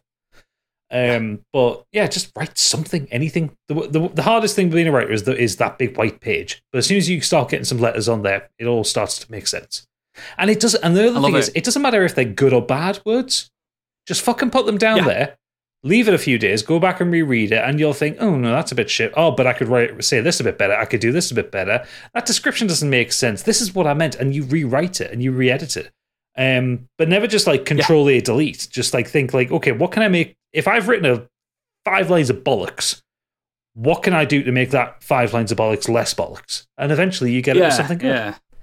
It just, you have to take the time with it. And I know for an ADHD person, that is the worst advice in the world, but 10, 15 minutes at a time, that's all you need. And you'll eventually find a flow. Yeah, do you know what? I might take your advice. I might do it as part of my meditation because I do that twice a day. If I just take 10 minutes off of my meditation. Well, no, do your meditation. 20 minutes of writing. Do your meditation and then add 20 minutes on the end of writing. Yeah. So you're in a zen place also, and then write. I really wouldn't worry at all about saying, "Oh, the market's saturated," because even if you just do this for you and like you give it to a few people to read, as long as you've done it and feel proud about it. I mean, I do what Gadget did, where he self-published on Amazon. And eventually people will see that, and you can feel proud about the fact that you've done it. The thing that you wanted to do. It'll help you as well not view your creative endeavor by immediately comparing it to something else. And I know that's obviously difficult if you're viewing it from the viewpoint of trying to make something into being commercial or something that can make money, because then the comparisons between things that have and haven't made money, you're going to run yourself up with. But I'm not sure if it's the case for all creative endeavors, but I certainly feel like, I saw a lot of times in stand-up where folks who I knew were funny as hell, like just so goddamn funny, but somewhere between between what they wanted to say and what other people said, and they wanted to kind of emulate that, so to speak, that can kind of almost be the death of the creative process in itself, you know? And I think, if you're approaching it from something like mindfulness or, a bit of you time set aside, that's the best way to do it, because you're not going to be thinking about other things then. You're going to be thinking about what you want to do right then and there. And that'll make it be something more likely that someone wants to actually maybe, pay for or get on board with, Yeah. Yeah. I mean, it wouldn't be a massive tome anyway. It'd be one of those small mindfulness books that you get. That's what's in my head. But people like me are more likely to read it then, a nice smaller books. Thin book, yeah. Do you know what that's reminding me of? And I don't want to make light of the situation, but do you remember that episode of Black Books where Bill Bailey swallows the little book of mindfulness and becomes like, it's like Jesus, and he's dishing out all these like little snippets of advice? That's exactly what I'm doing. That's what Oodles wants to create. Swallow this book. You've got the Jesus look down already. Yeah. I've got the Jesus look going. American Jesus, obviously. Why Jesus? Yeah. The one true Jesus. Anyway, let's move on. I want to know, Stig, talk me through your creative dream. So what I would like to do has kind of come along more recently because of this podcast. Oh, you're welcome. Yeah, thank you. Why am I say thank you? Anyway, you shouldn't have said thank you. You started it with me. Yeah. Anyway, weird. It's I love films. I really, really do love films, and I will watch films from any kind of era or genre. Or I won't pigeonhole myself into what I'm going to watch this year. I've watched films from the 20s, from 100 years ago, basically, leading up to. Out of everyone I know and I talk to, you've got the most diverse movie library background I've ever known. Yeah. You will watch 1950s French films and come back and say, This is what I thought about this 1950s French film. Yeah, but there are still holes within my film. Not like there are still some big films. I just haven't Of course. sat down to watch it. And over time, kind of having a family and a full-time job, and now doing the podcast and finding time to play games and read. TV is amazing these days. You can't fit it all in. So if I could do something where I got to watch films and talk about films and write about films and do features more, not when we do this once a week, 5 to 10 minutes, I'll talk about a film, but I don't get to go and see everything I'd like to see. Sometimes I'm waiting for it to come on streaming. If my job was, and it's partly down to, obviously when we had Helen on from Empire, like she talked about her career and everything. Being a proper critic. Yeah, and she came disillusioned with being a barrister and it's like, I don't like that. I don't like law. I'm going to go into something else that I really like. And no one likes law. She took up film journalism and she's run with it and she's brilliant and she's absolutely amazing. And I absolutely love Empire, love their podcast, love their output. Oh, she's a hero. And I think I'm at a point in my life now where I couldn't, if I got really good at it, I couldn't go and work for someone like Empire because just with a family and everything, I think that kind of time has passed. But if I could do more and make a bit more of a profession out of it in other means, even if it was kind of being a third-party writer for them at times or releasing stuff online and YouTube. I want to do more for this podcast when our local cinema's built, when I can actually just walk down the road and go to the cinema and probably go and see 2 or 3 films a week. Kids are in bed. I can go watch the film I want to watch now. I don't have to travel 40 minutes away. It's, all that stuff on top, like fuel and everything, just kind of stops me doing it. But I really love talking about films. I'd love to write about them more. When I write something on Letterboxd, it's just my feelings, really. It's never professional on there, but I know that I'm perfectly capable of like sitting down and thinking about it and writing professional stuff and putting and kind of being a name that, I'm going to go watch Stuart's reviews on YouTube because I like how he talks about stuff. I do like your reviews in general because obviously you've released small ones for us to see on Letterboxd and stuff. But when I've talked to Gadget about this as well, when you're right there in the passion pit and you're talking about something you love, it is enrapturing, and I do like to hear what you have to say. So I think you'd be fantastic at it. And obviously, if it ever became a proper thing and big, you do get some kind of perks with it, which would be nice. Premieres, interviews with famous people, set visits. That's a pipe dream. That is a massive pipe dream. I would never expect. They'd be like, Stig, you have to interview Scarlett Johansson. Are you going to be okay? I'll be fine. I'd have to turn that one down. When we had Helen O'Hara on and she was talking about like doing the set visit to see Dune, I've never been more jealous of a human being in my life. And she said she saw Star Wars being filmed as well.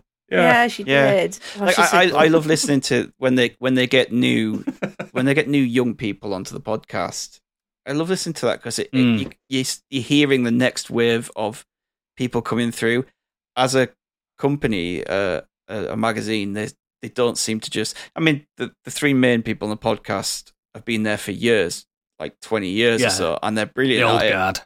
But they still bring in the new blood and they still respect their opinions just as much, and they're just as good to listen to, they're just as good to read, and to be able to write about it and do features.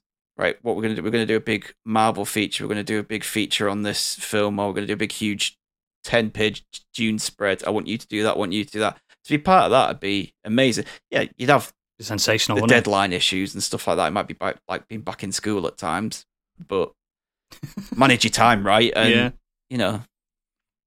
it's it. But absolutely, that's I've done freelance writing for games outlets and stuff, reviews and stuff, and those when they say, can you play this 80-hour RPG and review it for Friday? It's Tuesday. It's a bit, games. I'm the guy. Luckily, I'm the one that's like, yeah, I can. Yeah, you can. I can do it. I couldn't do games. Play that game really fast. Sitting down to watch anything between 90 minutes and 200 minutes, and then going and writing about it or doing a video about it.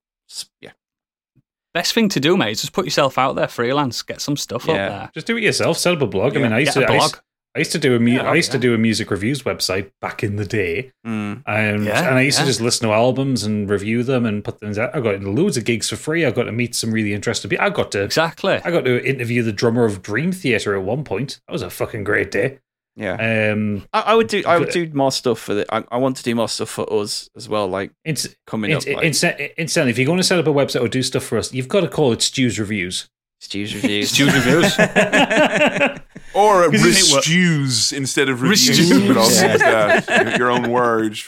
And that'll work if you go into, going about casseroles and stuff like that as well. That would also work. Yeah. You do like food? I do like food, but sweet food, innit? Yeah. There's so many food critics. I wouldn't bother. There's more food critics than any other critic in the world. So I wouldn't jump into that field. That'd be nice, though. Just writing nice. bullshit about free meals that you've been given. That's a fucking... I'm sure every kind of food critic out there, they've got to be on some kind of scam on that one, because basically you get paid to go sit at a fucking £1,000 a head restaurant and be snarky as shit about it. Yeah, but their life expectancy is generally a lot lower than all other critics. Well, yes. There's that the other end of the spectrum there.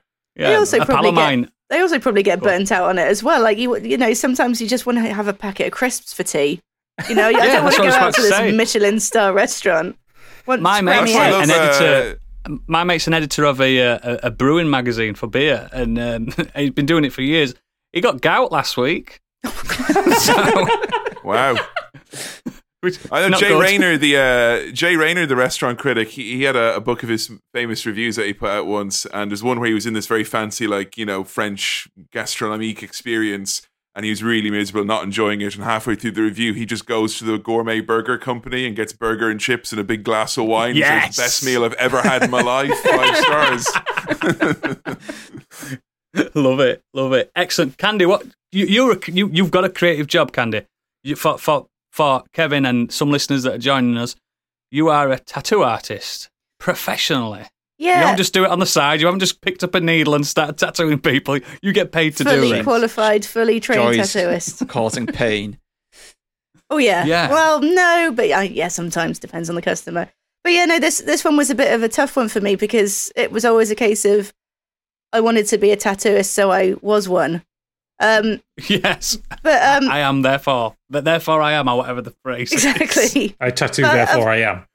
I was sort of thinking exactly. I was thinking about it, and when it comes to my deathbed, and I'm looking back and seeing the highlight reels of my life, like Jack Skellington's, pumpkins, exactly, praying hands. Oh God, yeah. Tribal tattoos. Lions with blue eyes at the moment. Lions with blue eyes. That must be awful. Can you do me a lion with blue eyes, please? And a St. George's flag right there? And the answer to that is no. Exactly. My arm is full of cliches. Thinking back at how I would do things differently, I'm staring at 40 directly in the face at this point, and I'm thinking, well, it's getting more and more difficult every year to physically be able to tattoo. I know you are just sitting down all day, but you're sitting down and concentrating very hard all day. And it's the way I describe it to people that say, oh, you're just sitting down all day. It can't be that hard. But, if you do a 6-hour drive with a 20-minute break in between, and you're constantly, whilst you're driving, you're on the phone answering questions, you're still going to be knackered at the end of the day. Of course. And, yeah, I'm creeping up there in age. So, I mean, what I think I'd like to do, I can never see myself not wanting to tattoo. It is still my passion, and it's my joy, and it's what I love to do. Most days. Some days, not so not hot. Bank holiday Mondays. No. So, if I were to change it, I'd probably, I would love to do maybe 2 or 3 tattoos or tattoo days a week, and just be a lot more specific about the things that I wanted to do. So a typical week would be probably 60% of the kind of standard off the wall or the fashion tattoos. And then the rest would be things that I enjoy doing. And then maybe the last, 10% are things I really enjoy doing. For example, last week I got to do a Jinx tattoo from Arcane, and that was just the absolute highlight. So I think I'd be more specific in terms of like selecting the tattoos that I did for 2 days a week. And then I'd really like to do, I'd love to be an artist where I truly didn't have a boss. And by that, I mean, not just an artist for hire, for example. Like I would love to work as an outsourced artist for Bethesda or a game company, but Bethesda, if you're listening. So that's why I'm learning to do 3D art. And it would be nice if Todd Howard called me up and said, restraining orders off. Yeah, that's got your number. We need these assets by 2 weeks. That would be great. But at the same time, you're still working towards a boss. And what I would love to do is maybe I want to sit down and do a painting and someone will buy it. Whatever it is, just have people. You work to your own timetable. Just doodle something, do whatever you feel like, and and make some money that way. But sort of realistically, I would like to. Like, I've never truly, even with tattooing, and even though I'm my own boss, I still work for somebody else in that I give them a percentage of what I earn, which is fine because it covers costs and everything. But when it comes down to wanting to brand my own shop and everything, I just don't, or even choosing where the shop is. I don't have that kind of power, and it would be nice, especially like again getting towards 40. I would love at some point to have my own shop or start my own shop for a couple of years, just to say that I'd had something to myself. And that's a lot of what this podcast is as well. Like we're truly just doing this. It's something that we all have, and it's for us. So that's how I get sort of my release that way. I'm doing it for the money. I'm joking.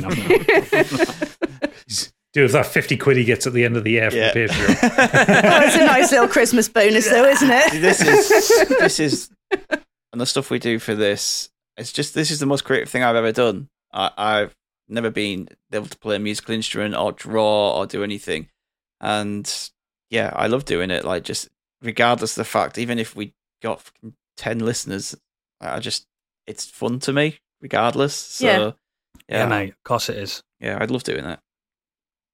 I love it. I mean, an easy answer for me would be playing piano professionally, but I've been a semi-professional musician, and it nearly killed me, so I don't want to do that again. Penis in a little jazz gadget. Yeah. I'd love that. I'd love it. Gadget. Take us home. Before I start, I would also point out, Candy, aside from doing 3D art, you should absolutely do kind of concept art and landscapes, because the art you do for Scorched Sheep is so fucking good. Beautiful. Oh, thanks. Beautiful. So, I could see maybe if you're not like creating the 3D assets for the next Fallout game, you're doing some like huge paintings of the wasteland for Todd Howard to go. Yeah, we can put a level in there. I would love to have the skills to do that. You've got them. You just want do Todd Howard's phone number. That's what you want. That's all you want. Well, you know how it is. But just typical artist. I'm just my own worst critic anyway. So I look at whatever I've done and think, right, straight in the bin with you. Trust me, your scorched sheep art is fantastic. Oh, thank you very much. Sensational work. And Gadget, you're a musician. No. And an author. And an author. And an author. And a podcaster. And an artist now. Yeah. And an artist. And a voiceover guy. The thing I kind of want to do is, this is unusual for the rest of us, because... Dancer. Just hold me closer. No, because you guys are talking about kind of more abstract dreams and that, but I've got a 3-year plan in place for it might not happen. So yeah, you have. So I've just started a new job. Where I get paid a lot more than my last job for less work, which is perfect. It's the dream, and I fucking hate it, and I want out of it already. He's been in it a week. 4 days in as of time of recording. No, I want out of the career. I don't like the career I'm in, which is typical of a lot of people. Like Kevin was talking about before with his teaching thing. It's like it was a thing that he enjoyed at one point, but ultimately burnt out and didn't have the passion for it. It's kind of like what I'm in. But I've discovered like a little side hustle where I make money, and I know that I can make it into a full-time thing. I want to play D&D for a living. Of course you do. Of course you do.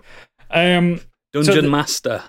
This doesn't come from nowhere, incidentally. So I run Two Dragons Dream of Scorched Sheep, but I discovered a service kind of earlier in the year called StartPlaying.games, which matches up Dungeon Masters with people who are willing to pay for Dungeon Masters, and that's the dream. people are paying me to run D&D games. Idiots, I get it for free. Technically, you make money off it. Yeah. Yes! So yeah, the idea is I post up a game that I'm running, whether it's a module that I'm running from official Wizards of the Coast thing, or whether it's Alien RPG, or whether it's something I've written, and I go, hey, I'm available as Dungeon Master on these dates to play this game. Who wants it? And people just tick in. They pay me a fee per session, and I run the game for them and have fun doing it. And at the end of it, I've made some money, and they've had a good time. And so this last month, it sounds kind of crass to get into the figures, but this is the last month. I'm just looking at my calendar. In August, because I haven't put my calendar over to September yet. I ran 3 sessions. And I made $300. That's It comes the money. 12 hours work. I did a little bit of the kind of back of the fag packet maths, and I worked out that if I did 3 days a week, where I did 2 sessions a day, so that's like a full working day, I'd earn $40,000 a year. That's working. Do it. Quit your job now. Well, that's it. 3 days a week playing fucking D&D. Why not? So, But that's just And purely Joe- for the DM stuff, isn't it? Like, you could release your own modules and just have a bit of a passive income that way. And if you're carrying on with your art, illustrate Well, it yourself. yeah, that's it. That's Or a the book. That's the idea. That's where I'm getting. So the idea is I want to play D&D games for 3 days a week, and then have 2 days a week where I'm doing art that I can sell, like drawing. The reason why I was talking about the art before, I'm drawing a battle map for Scorched Sheep. The idea being that I can draw battle maps from scratch and sell them, because you can't really sell the ones you make on Incarnate or Dungeon Draft, because No, 'cause they own the assets, don't they? yeah, it's other people's assets you use, and they look great, but I kind of Yeah. someone else drew all these little bits that I'm putting into it. So if I draw it myself, I can fucking sell the bastard. Or I can do background music. I can play this little synth or all these guitars behind me, and I can do like At once. because I've got 18 arms. Or I can write modules, as Candy said, or I can write scene setting, or I can just create like compendiums of NPCs or character ideas or monster ideas. All these things I can sell, and stick them on like Drive-Thru-RPG for 99 pence or D&D Beyond for a couple of quid. And yeah, all these things that you just build up money, but like have 3 days a week where I'm actually working and paying my bills, giving me other days of the week where I can be creative. And like, I was talking with someone about this. Well, what would you do about retirement? Would you have a pension? I'm like, fuck no, why would I want to retire from that? You could do that until you're 90 years old. I'll do it till I fucking die. It's fucking brilliant. Yeah. Wizardall DM. Exactly. That'd be cool, though, wouldn't it? Who doesn't Proper want wizard. Roll you'd have me a a super Constitution grey saving beard. throw. I know, have a obviously, so- our oh, listeners so will cool. know of do our D&D podcast, and we obviously have a few people. We have people who listen to that. But if you haven't ever listened to that, Gadget has created a whole world, all this backstory for our characters, and where I'm pushing us towards where we're going. He can think up things on the spot like no one I've ever known, and he has to, because we improvise and fuck up his plans constantly. He's trying to push us one way, we go, no, let's go do that, and so he has to right, okay, change the narrative on the spot. Spent And 3 hours on and that. he does it, and he's so good at it, and like it'd be amazing to do it full time. The big one the second season that we had was early on, where your character, Stig, you just decided to kill an NPC in broad daylight. That I thought we were was down an supposed- alleyway. Yeah. But that NPC was supposed to lead you through like a really intricate little plot line, and like subterfuge, and take you into the city, and you meet the Thieves Guild. No, you just fucking killed him, and I'm sat there like, okay, what the fuck do I do now? Let's arrest him. Let's see what happens then. But yeah, like that's the stuff I enjoy about D&D. Like I run the modules, I run the official Wizards of the Coast modules, and they're well written and they're interesting stories. I just keep fucking changing them up. I just put random bullshit in there to see what happens with the players and let them enjoy it.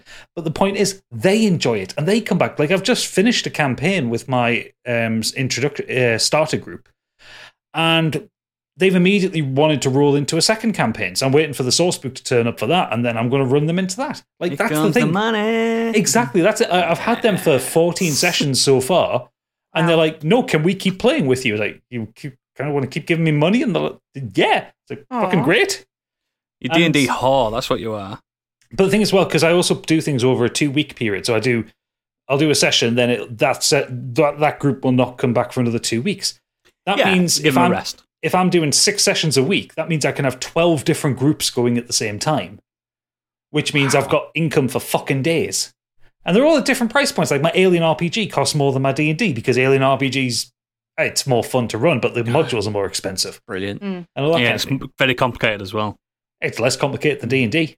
Yeah, well, it wasn't that complicated to me, complicated mate. in the end. It was just it was a lot of fun, that one.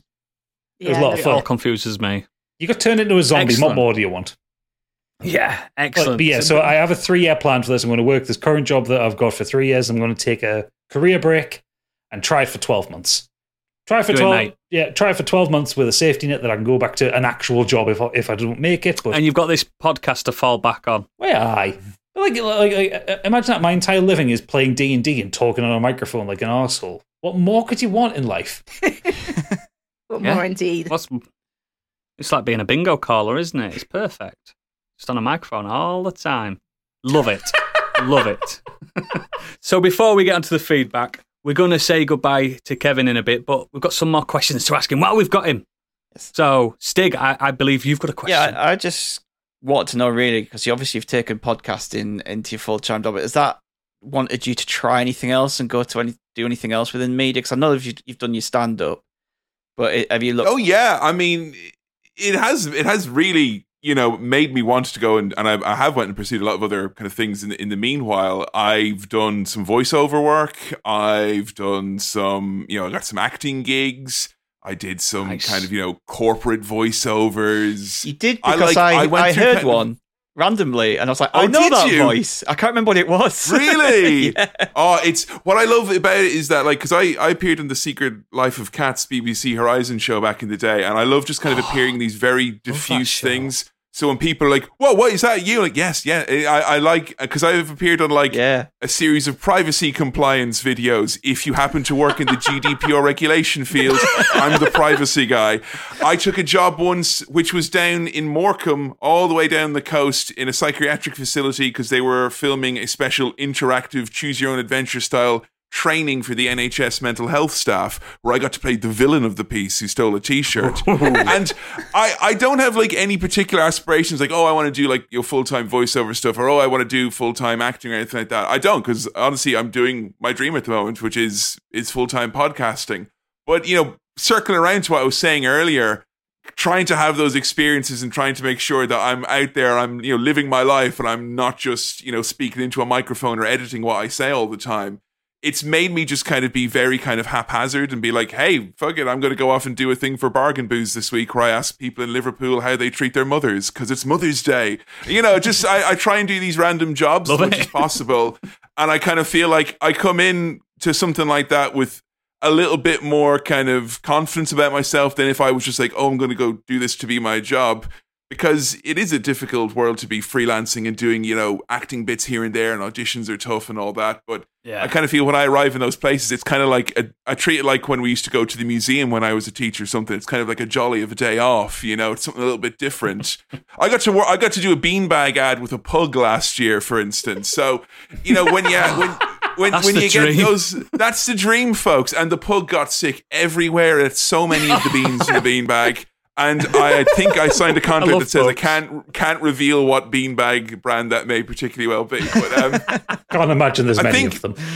What it is like, it's for me, it's about using my position that I have this kind of these podcasts that kind of provide me with an income stream and all that, and then just kind of using those other activities in the media just to try and kind of sharpen up my skills, and when you're not very laser focused, because I've thought before about really giving voiceover a real proper go, get a website and everything, and I kind of never gotten around to it because I kind of like doing stuff a bit here and there, and I like the kind of the unknown of what the next job will be. Like me and Joe have a little side hustle. We've been asked 2 or 3 times to go down to BBC and Media City in Salford because they have new game shows they want to test, and they want people who can talk, and we're like, well, we talk, so we sit down and pretend to be on a game show at a conference room for these executive folks, and we just, hash it out. So, what I love is, when you live in somewhere, I used to live in rural Lincolnshire, and that wasn't a possibility, but living in somewhere like Manchester,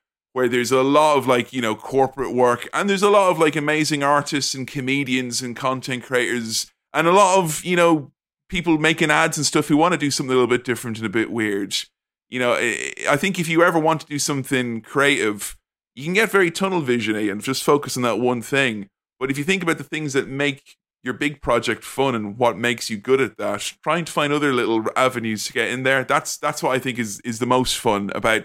We think we talked a lot here, even say about the being your own boss and stuff like that, and that's like kind of one of the fun things about it is being able to kind of pick some stuff that might give you a story at the end of the day. I think on the day in Morecambe when I was the baddie in the mental asylum, I probably wasn't having specifically the best day of my life, but I've got anecdotes for days now, so I'm very happy with that. Yes. Fantastic.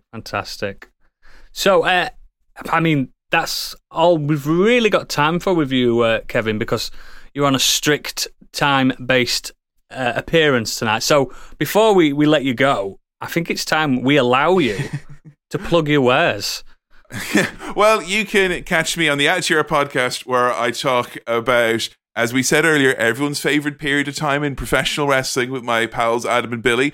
We're coming on to our 5th season, where we're going to be going into the Ruthless Aggression time period of 2006 onwards. So we're, when your first WrestleMania's got a Peter Gabriel soundtrack, you're going to have a good time. You can also hear me with How to Wrestling, where me and my partner Joe, if you've never seen wrestling or you don't know anything about wrestling and you want to like pick a topic about it and have a deep dive from someone who's been watching wrestling their whole life like myself, or someone like Joe who just has been watching it for a podcast for some years, well, that's kind of a how-to guide for all different people and concepts in wrestling. And if you just don't care about wrestling and you want to see me talk to my friend Sam, who's never seen any movies, and then we watch those movies, there's always Cinema Swirl. They're available wherever you get your podcasts, and they all have patrons with extra content as well. And guys, thank you so much for having me on. It's been really great having a chance to talk to you about so I don't really get to talk about it from a kind of a career point of view. So it's been nice to have a little bit of introspection. You've not given me my mindfulness book yet, but you've given me pause to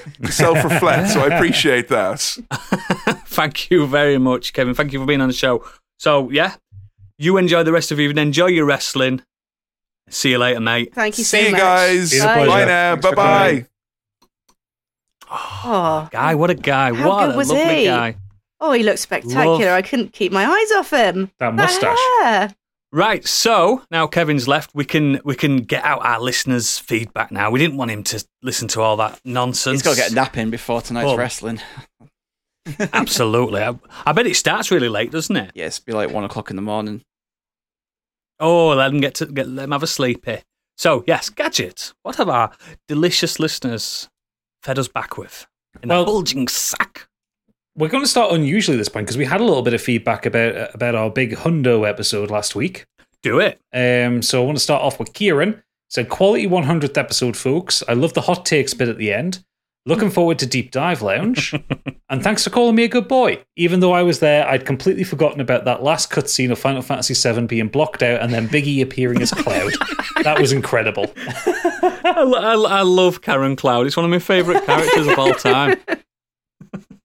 It should be canon in Square Enix, like in that world. Can you imagine Karen Cloud turning up in like Dissidia? Yeah. It's like a summons or something. I mean, at the very least, it's one of the emotes in our Discord. It's so it's my favorite. The look on his face in that emote is just so funny. Every time I think about it, it makes me laugh. And he's got his helmet on his shoulder, and everything just fucked up. And then when his screen came back on, he's just stood there going, "Oh." So good. Zenos has said, listening to the clip of Candy trying to read the social stuff was an experience. It's an experience for me too. I went back and re-listened to that one after Stinger put it all together. That was fucking incredible. I was howling so much. I had to edit it down a bit because there was just too much. It was too long. The whole clip was like 6 minutes long. I was like... And I'd edited it down from 11 minutes when it first happened. Yeah. Remember, you had to cut me out. You had to cut a little bit of me because I was obviously riddled with COVID, and I was going, stop making me laugh. Yeah, you were dying coughing. My lungs were dying. Stig was dying coughing because he'd broken himself at the time. Oh, it was so funny. But it's the greatest joy I've got doing this podcast world when Candy gets into a giggle loop. Oh, no, because she doesn't stop. I can't. Yeah. Once I'm gone, I'm gone. She needs to be shook. Stop laughing. But she would find that funny and she'd keep going. Yeah. Yeah, probably. Last one on it, Nimrod Hicks. Listen to the 100th today. What a banger. Tears of laughter from the reminiscence and the clips. Then everyone's wonderful contributions have me in tears again. I'm looking at you, Sipinati Cat. Great work all around from a great community. And that kind of sums it up. I will say I had tears in my eyes listening back to Stig for your fucking outro. Good one, it. You dirty little boy putting that together. Yeah, that was really to nice. pay that band loads of money for that. Yeah. But it was one of those things that I guess because we were doing a retrospective episode last week, but hearing those clips back, because I don't go back and listen to the old episodes because I've got so much editing to do for the new ones. I just don't look back. Hearing the shit and hearing how far we've come and like all the guests we had and all the random shit and fucking Biggie not understanding what age like milk means and going through all that. Or just even having the moment of like introducing Candy as a full-time cast member for the first time. I had a little lump in me through it. I was like, oh, that's so fucking nice. Yes. I just saw it again, dollar signs. Achieved what I set out to do. Worked. Yeah, you did well, Stig. You did well. Bravo on that edit. Yeah, in fact, absolutely sensational piece of work there, Stig. Yeah. Brilliant. Any more feedback on our topic? Yes, we have feedback on the topic. So, back to Xenos, he said, so I have a really good imagination. One of the reasons I listen to the sequelizers is that I can more or less visualize everything from their pictures in my head and basically get a film to watch in my mind's eye every week. What I can't do is actually draw to get the pictures out of my head onto paper. I would like to think that I could be a writer for a game, though. Sorry, that took a turn. Given that I thought he was going to say he wanted to be an artist. But no, he says, I would like to think I could be a writer for a game or film, though, given the chance and the motivation. I actually had a novel that I've been working on, off and on, since about 2007, but the biggest problem I have is getting my brain to put all the events in some kind of an order. It's basically just a cloud of ideas that constitutes one complete plot, but won't sit still long enough to write it all down. I have a 3,200-word file typed up on how magic is supposed to work in the universe and almost nothing for the actual story, which I suppose qualifies me to be the next George R.R. Martin. It does. I mean, Xenos does like to break things down. He has got that mind for it. When he just talks to us about what we've done on Scott Sheep, he breaks it down. He tells us what he's thinking at the time, and I think I would read one of his novels. He's got a very analytical mind. He's very good at passing things through. I say just go for it, mate. I'm going to do it. You do it. I tell you what, have a novel off, the three of us. It's time to novel off. Mine's going to be small, though. Mine's just a little mindfulness book. It's going to be like 100 pages. I know. We'll still finish ours before you do because you'll get distracted by birds outside. I've got some illustrations to put in it as well. Don't make them pornographic. It's Kama Sutra. I'm joking. Isn't it?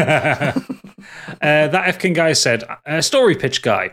I'm sure there's actually a term for it. I have some neat ideas, notebooks full of half-formed stories and gimmicks for numerous projects over the years. If I dig through them from 4 or 5 years ago, I'm sure I could find the Predator film idea that I put them in the Frontier Times. While I think that I'm good at that, I'm bare bones at everything else. Writing, sequential art, fuck you, you're amazing at art. Editing, filmmaking, etc. That stuff I can do, but not at the greatest level. Fuck you, your art's amazing. Stop it, Dean. Oh my God, that man, he's so talented.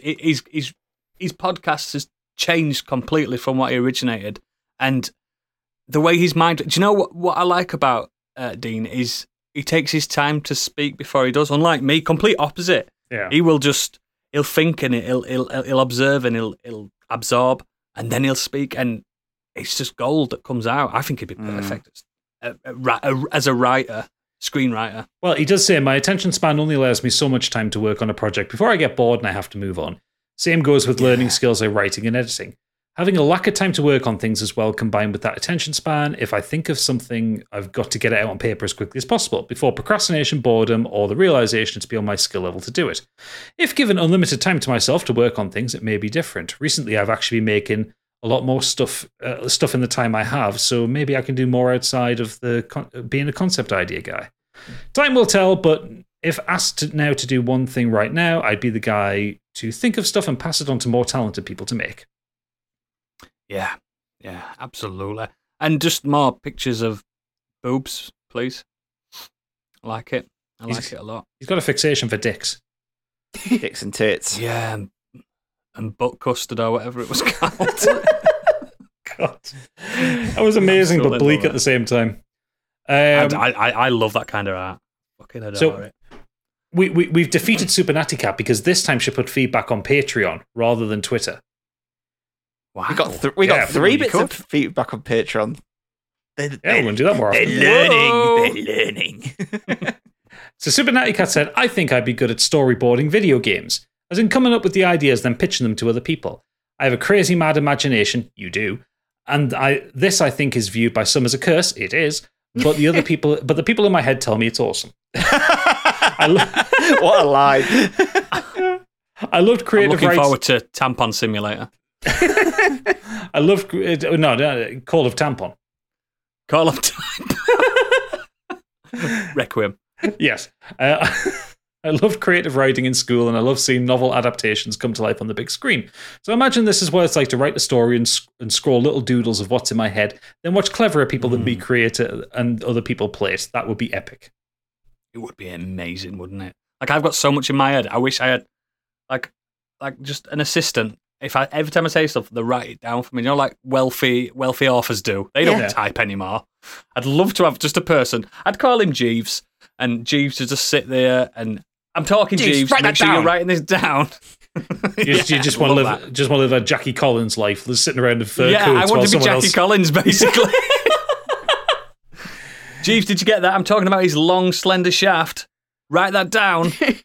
Now be gone. I have young boys to entertain. Exactly. Eating grapes. Oh, God, that's such a drinking wine and eating grapes. Yeah. Oh. Mark Planty has said, Oodles, this is your level, this one. I'd have to be a fluffer. Not out of choice, but with zero talent other than being able to open and close my mouth regularly and at length, it's out of necessity. Fuck my life and apparently my face. Wow.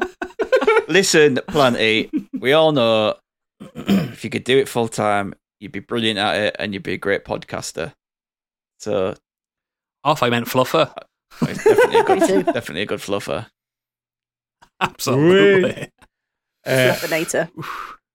Last up, we're going back to Yorkshire's finest. It's Kieran saying, I love coding, but after 15 years. Yeah, excuse us. I stand by my statement. I love coding, but after 15 years, I'm getting pretty sick of working in the finance industry. So I'd love to work in an industry close to my heart that produces a product I actually give a shit about. So probably video games. I'm not particularly interested in getting to the dev side of games, but to be a part of a studio and supporting the dev process and its infrastructure would be awesome. Yeah. And just seeing your name come across on the credits that you've done something for a project that you love, and I bet even game devs, even when there's a negative score come through or not so positive, I bet they're like, I don't give a fuck. I am proud of what I've done. Yeah, that's how they should be. But obviously, they get pay deductions and stuff like all that nastiness at the back end. I mean, Kieran could be the next Neil Druckmann. He's got the hair for it already. He's got the look. He's got the look. He's got the style. He drinks like a champion, like Neil Druckmann does. Yeah, he'd be perfect. So, but is that the feedback? That's the feedback. Fantastic. So, as always, links to all our extracurricular activities are in the show notes and at modernescapism.co.uk. And please consider becoming a patron to help support our endeavour. Next week, we will be talking about working for a fictional company and what that entails and why we chose to work there. It's going to be very interesting because there's a lot of fictional companies we can jump into. And I'm assuming somebody might get an internship at Umbrella. No one's allowed Umbrella. It's too easy. I'm not working. I'm not smart enough to work for Umbrella. But yes, I think it's going to be good. Again, please listen to our other shows in the network's umbrella, Do Dragons Dream of Scott Sheep and Deep Dive Lounge, which you will be available by the time you listen to this episode. Put a lot of love into that. Everything we do, we put a lot of love into. So please help us. Even if you don't listen to it, just scrib it so it looks like you have. That'll do me. Give us those 5 stars. 5 stars on Spotify. 5 stars. Get on the Patreons. Yep. Give us money for more shit. And if you're not a patron, this is the end of the road for you, unfortunately. But for the patrons, we'll see you in a couple of minutes in the green room. So that's been a podcast. It's been lovely to have Kevin on. Fantastic. Very mature podcast for us after the last few we've had. I've enjoyed it. So that's been a podcast. Good night. Bye.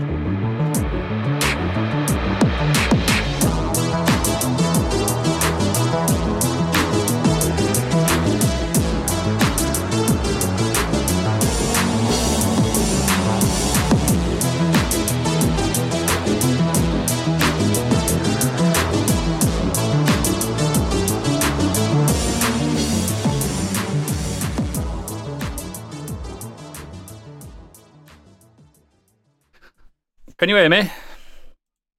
Yeah, I can hear you. It's not usually me that fucks up. Yeah, Biggie, I don't know. the one that isn't here, bless his heart, like he is usually the one whose video just cuts out randomly, or because everyone was talking clicks then, the X but and just shuts before the everyone video was down finishing the sentences, he just went, everyone. Just give it, everyone was doing it. I was like, we need to find something. I'll better just than pretend Discord, I know don't what we? they're You need saying. a wild card in there, you know?